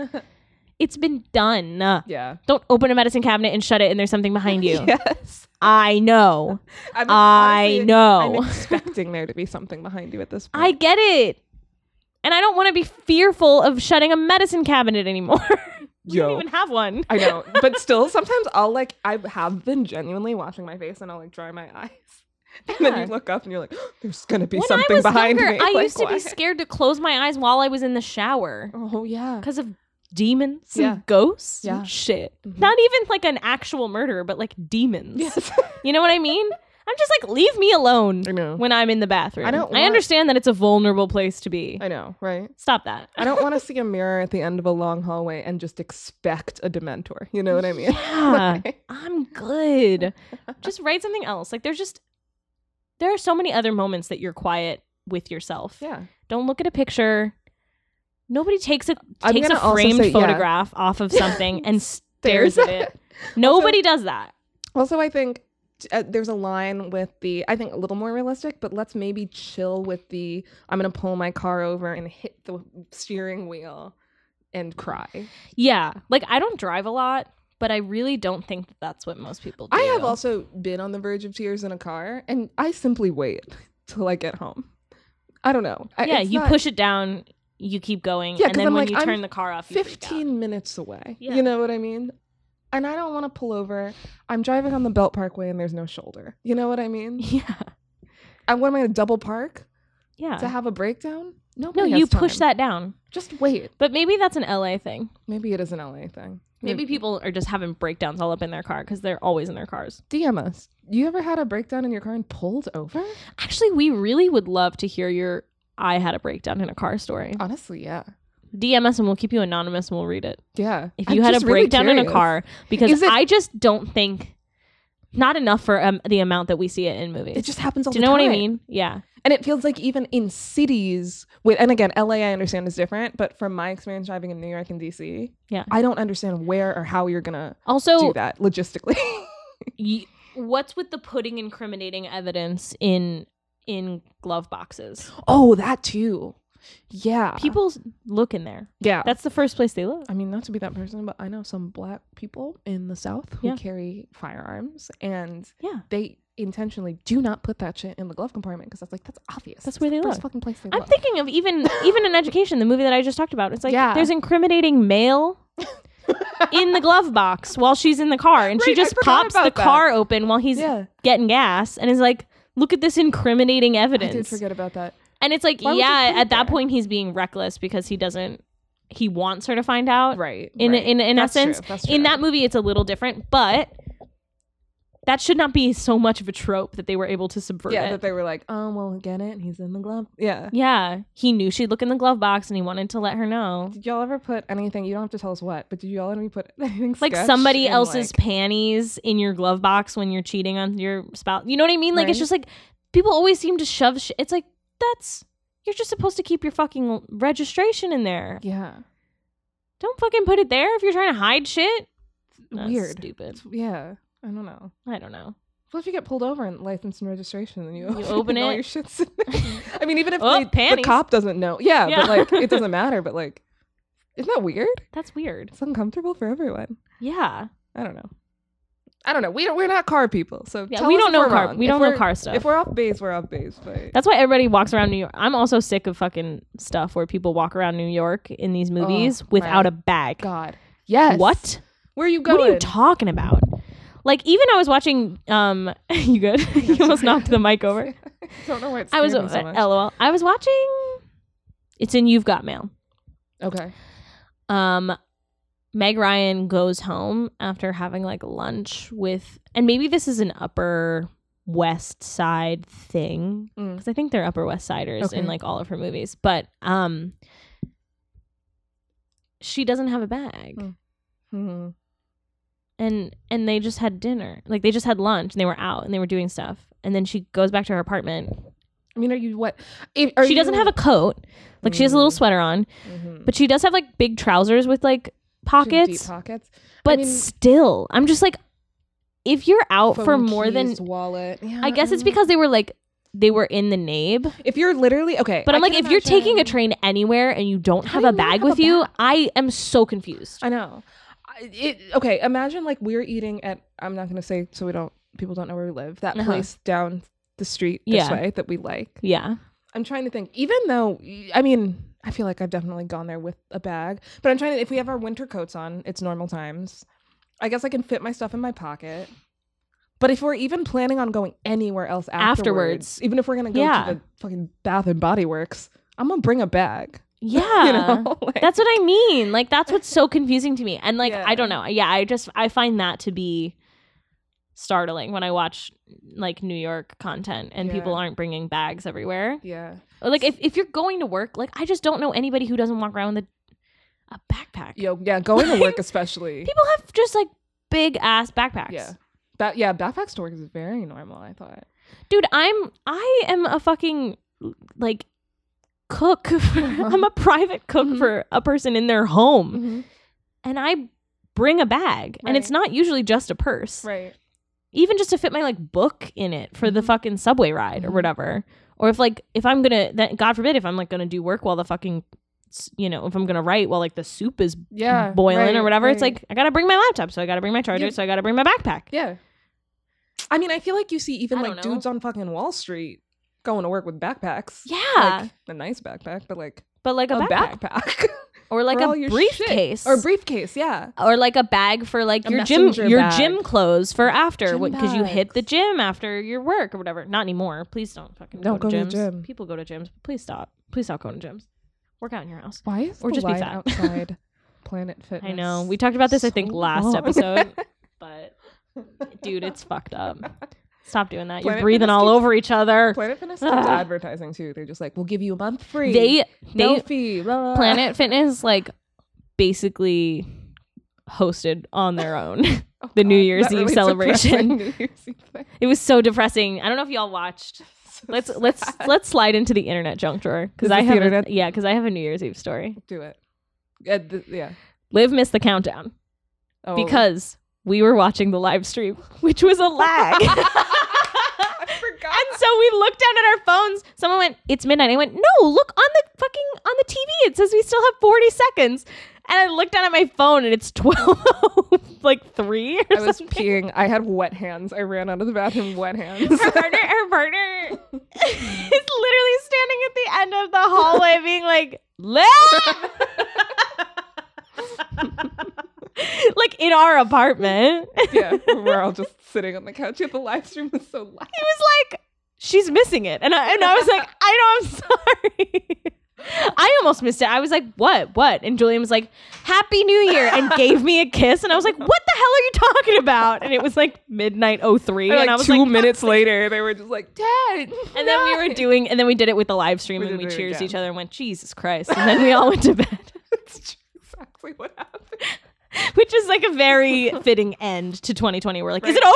Wait, it was over. Oh, fuck. I'm tired. I'm done. I know. This day's over. And I told Julian, I was like, I've never had like a New Year's Eve kiss. I want to have a New Year's Eve kiss that's going to be so cute, blah, blah, blah. And then he was like, you missed it. I know, the kiss was like, if it wasn't for him paying attention, we would have all been fucked. Yeah, no word, right?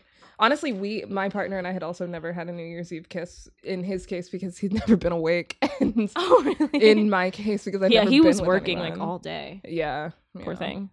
But yeah, so we were also kind of like, okay, yeah, like we're going to do this. This is going to be our first year. And then it was just like, God damn it. Fuck, I missed. Here, give me a fucking kiss. I'm tired. Like that was it. Yeah, like, so annoying. It was really funny. And then we got up the next day at like 2, ate so much food, and watched Death Note. That was it. That was it. Happy New Year. That was pretty funny. And then we did play some card games. We played games. We played some nice fun games, which was funny. Yeah. That was cute. Because that was what we wanted to do like on New Year's Eve. We were all too like full and tired to do anything. We had a huge dinner. Yeah, we were very food centric. Yeah. For our New Year's, which I think is comforting. We had like comfort food for New Year's Eve. Yeah. Ribs and mac and cheese. Again, a good way to end 2020. It's like, Jesus, I just want to eat something nice. Yeah, God. And have a low-cal sparkling cider. That's a hard alcoholic drink that is low-cal enough to not feel super guilty about it. Mm-hmm. We're going to have ribs and mac and cheese, but also kale salad. Oh, God. Yeah, dude. I don't know. Thank God fucking 2020's over. But 2021, I don't think it's going to be all fucking rainbows and sunshine either. No, it is not. If anyone fucking says 2021 is going to be my year, I'm going to slap you. I'm going to be very confused by you. Because we need to go into... I saw a tweet and it was like, we are going into 2021 meek and humble. Yes. Yes. In like a lamb. Mm-hmm. Hopefully out like a lion. Yeah. Right? Because then we can start... people are also projecting that it is going to be actually like the roaring 20s. The 20s are. That makes once sense. The pandemic is over, we're all going to be like fucking out and about. Yeah.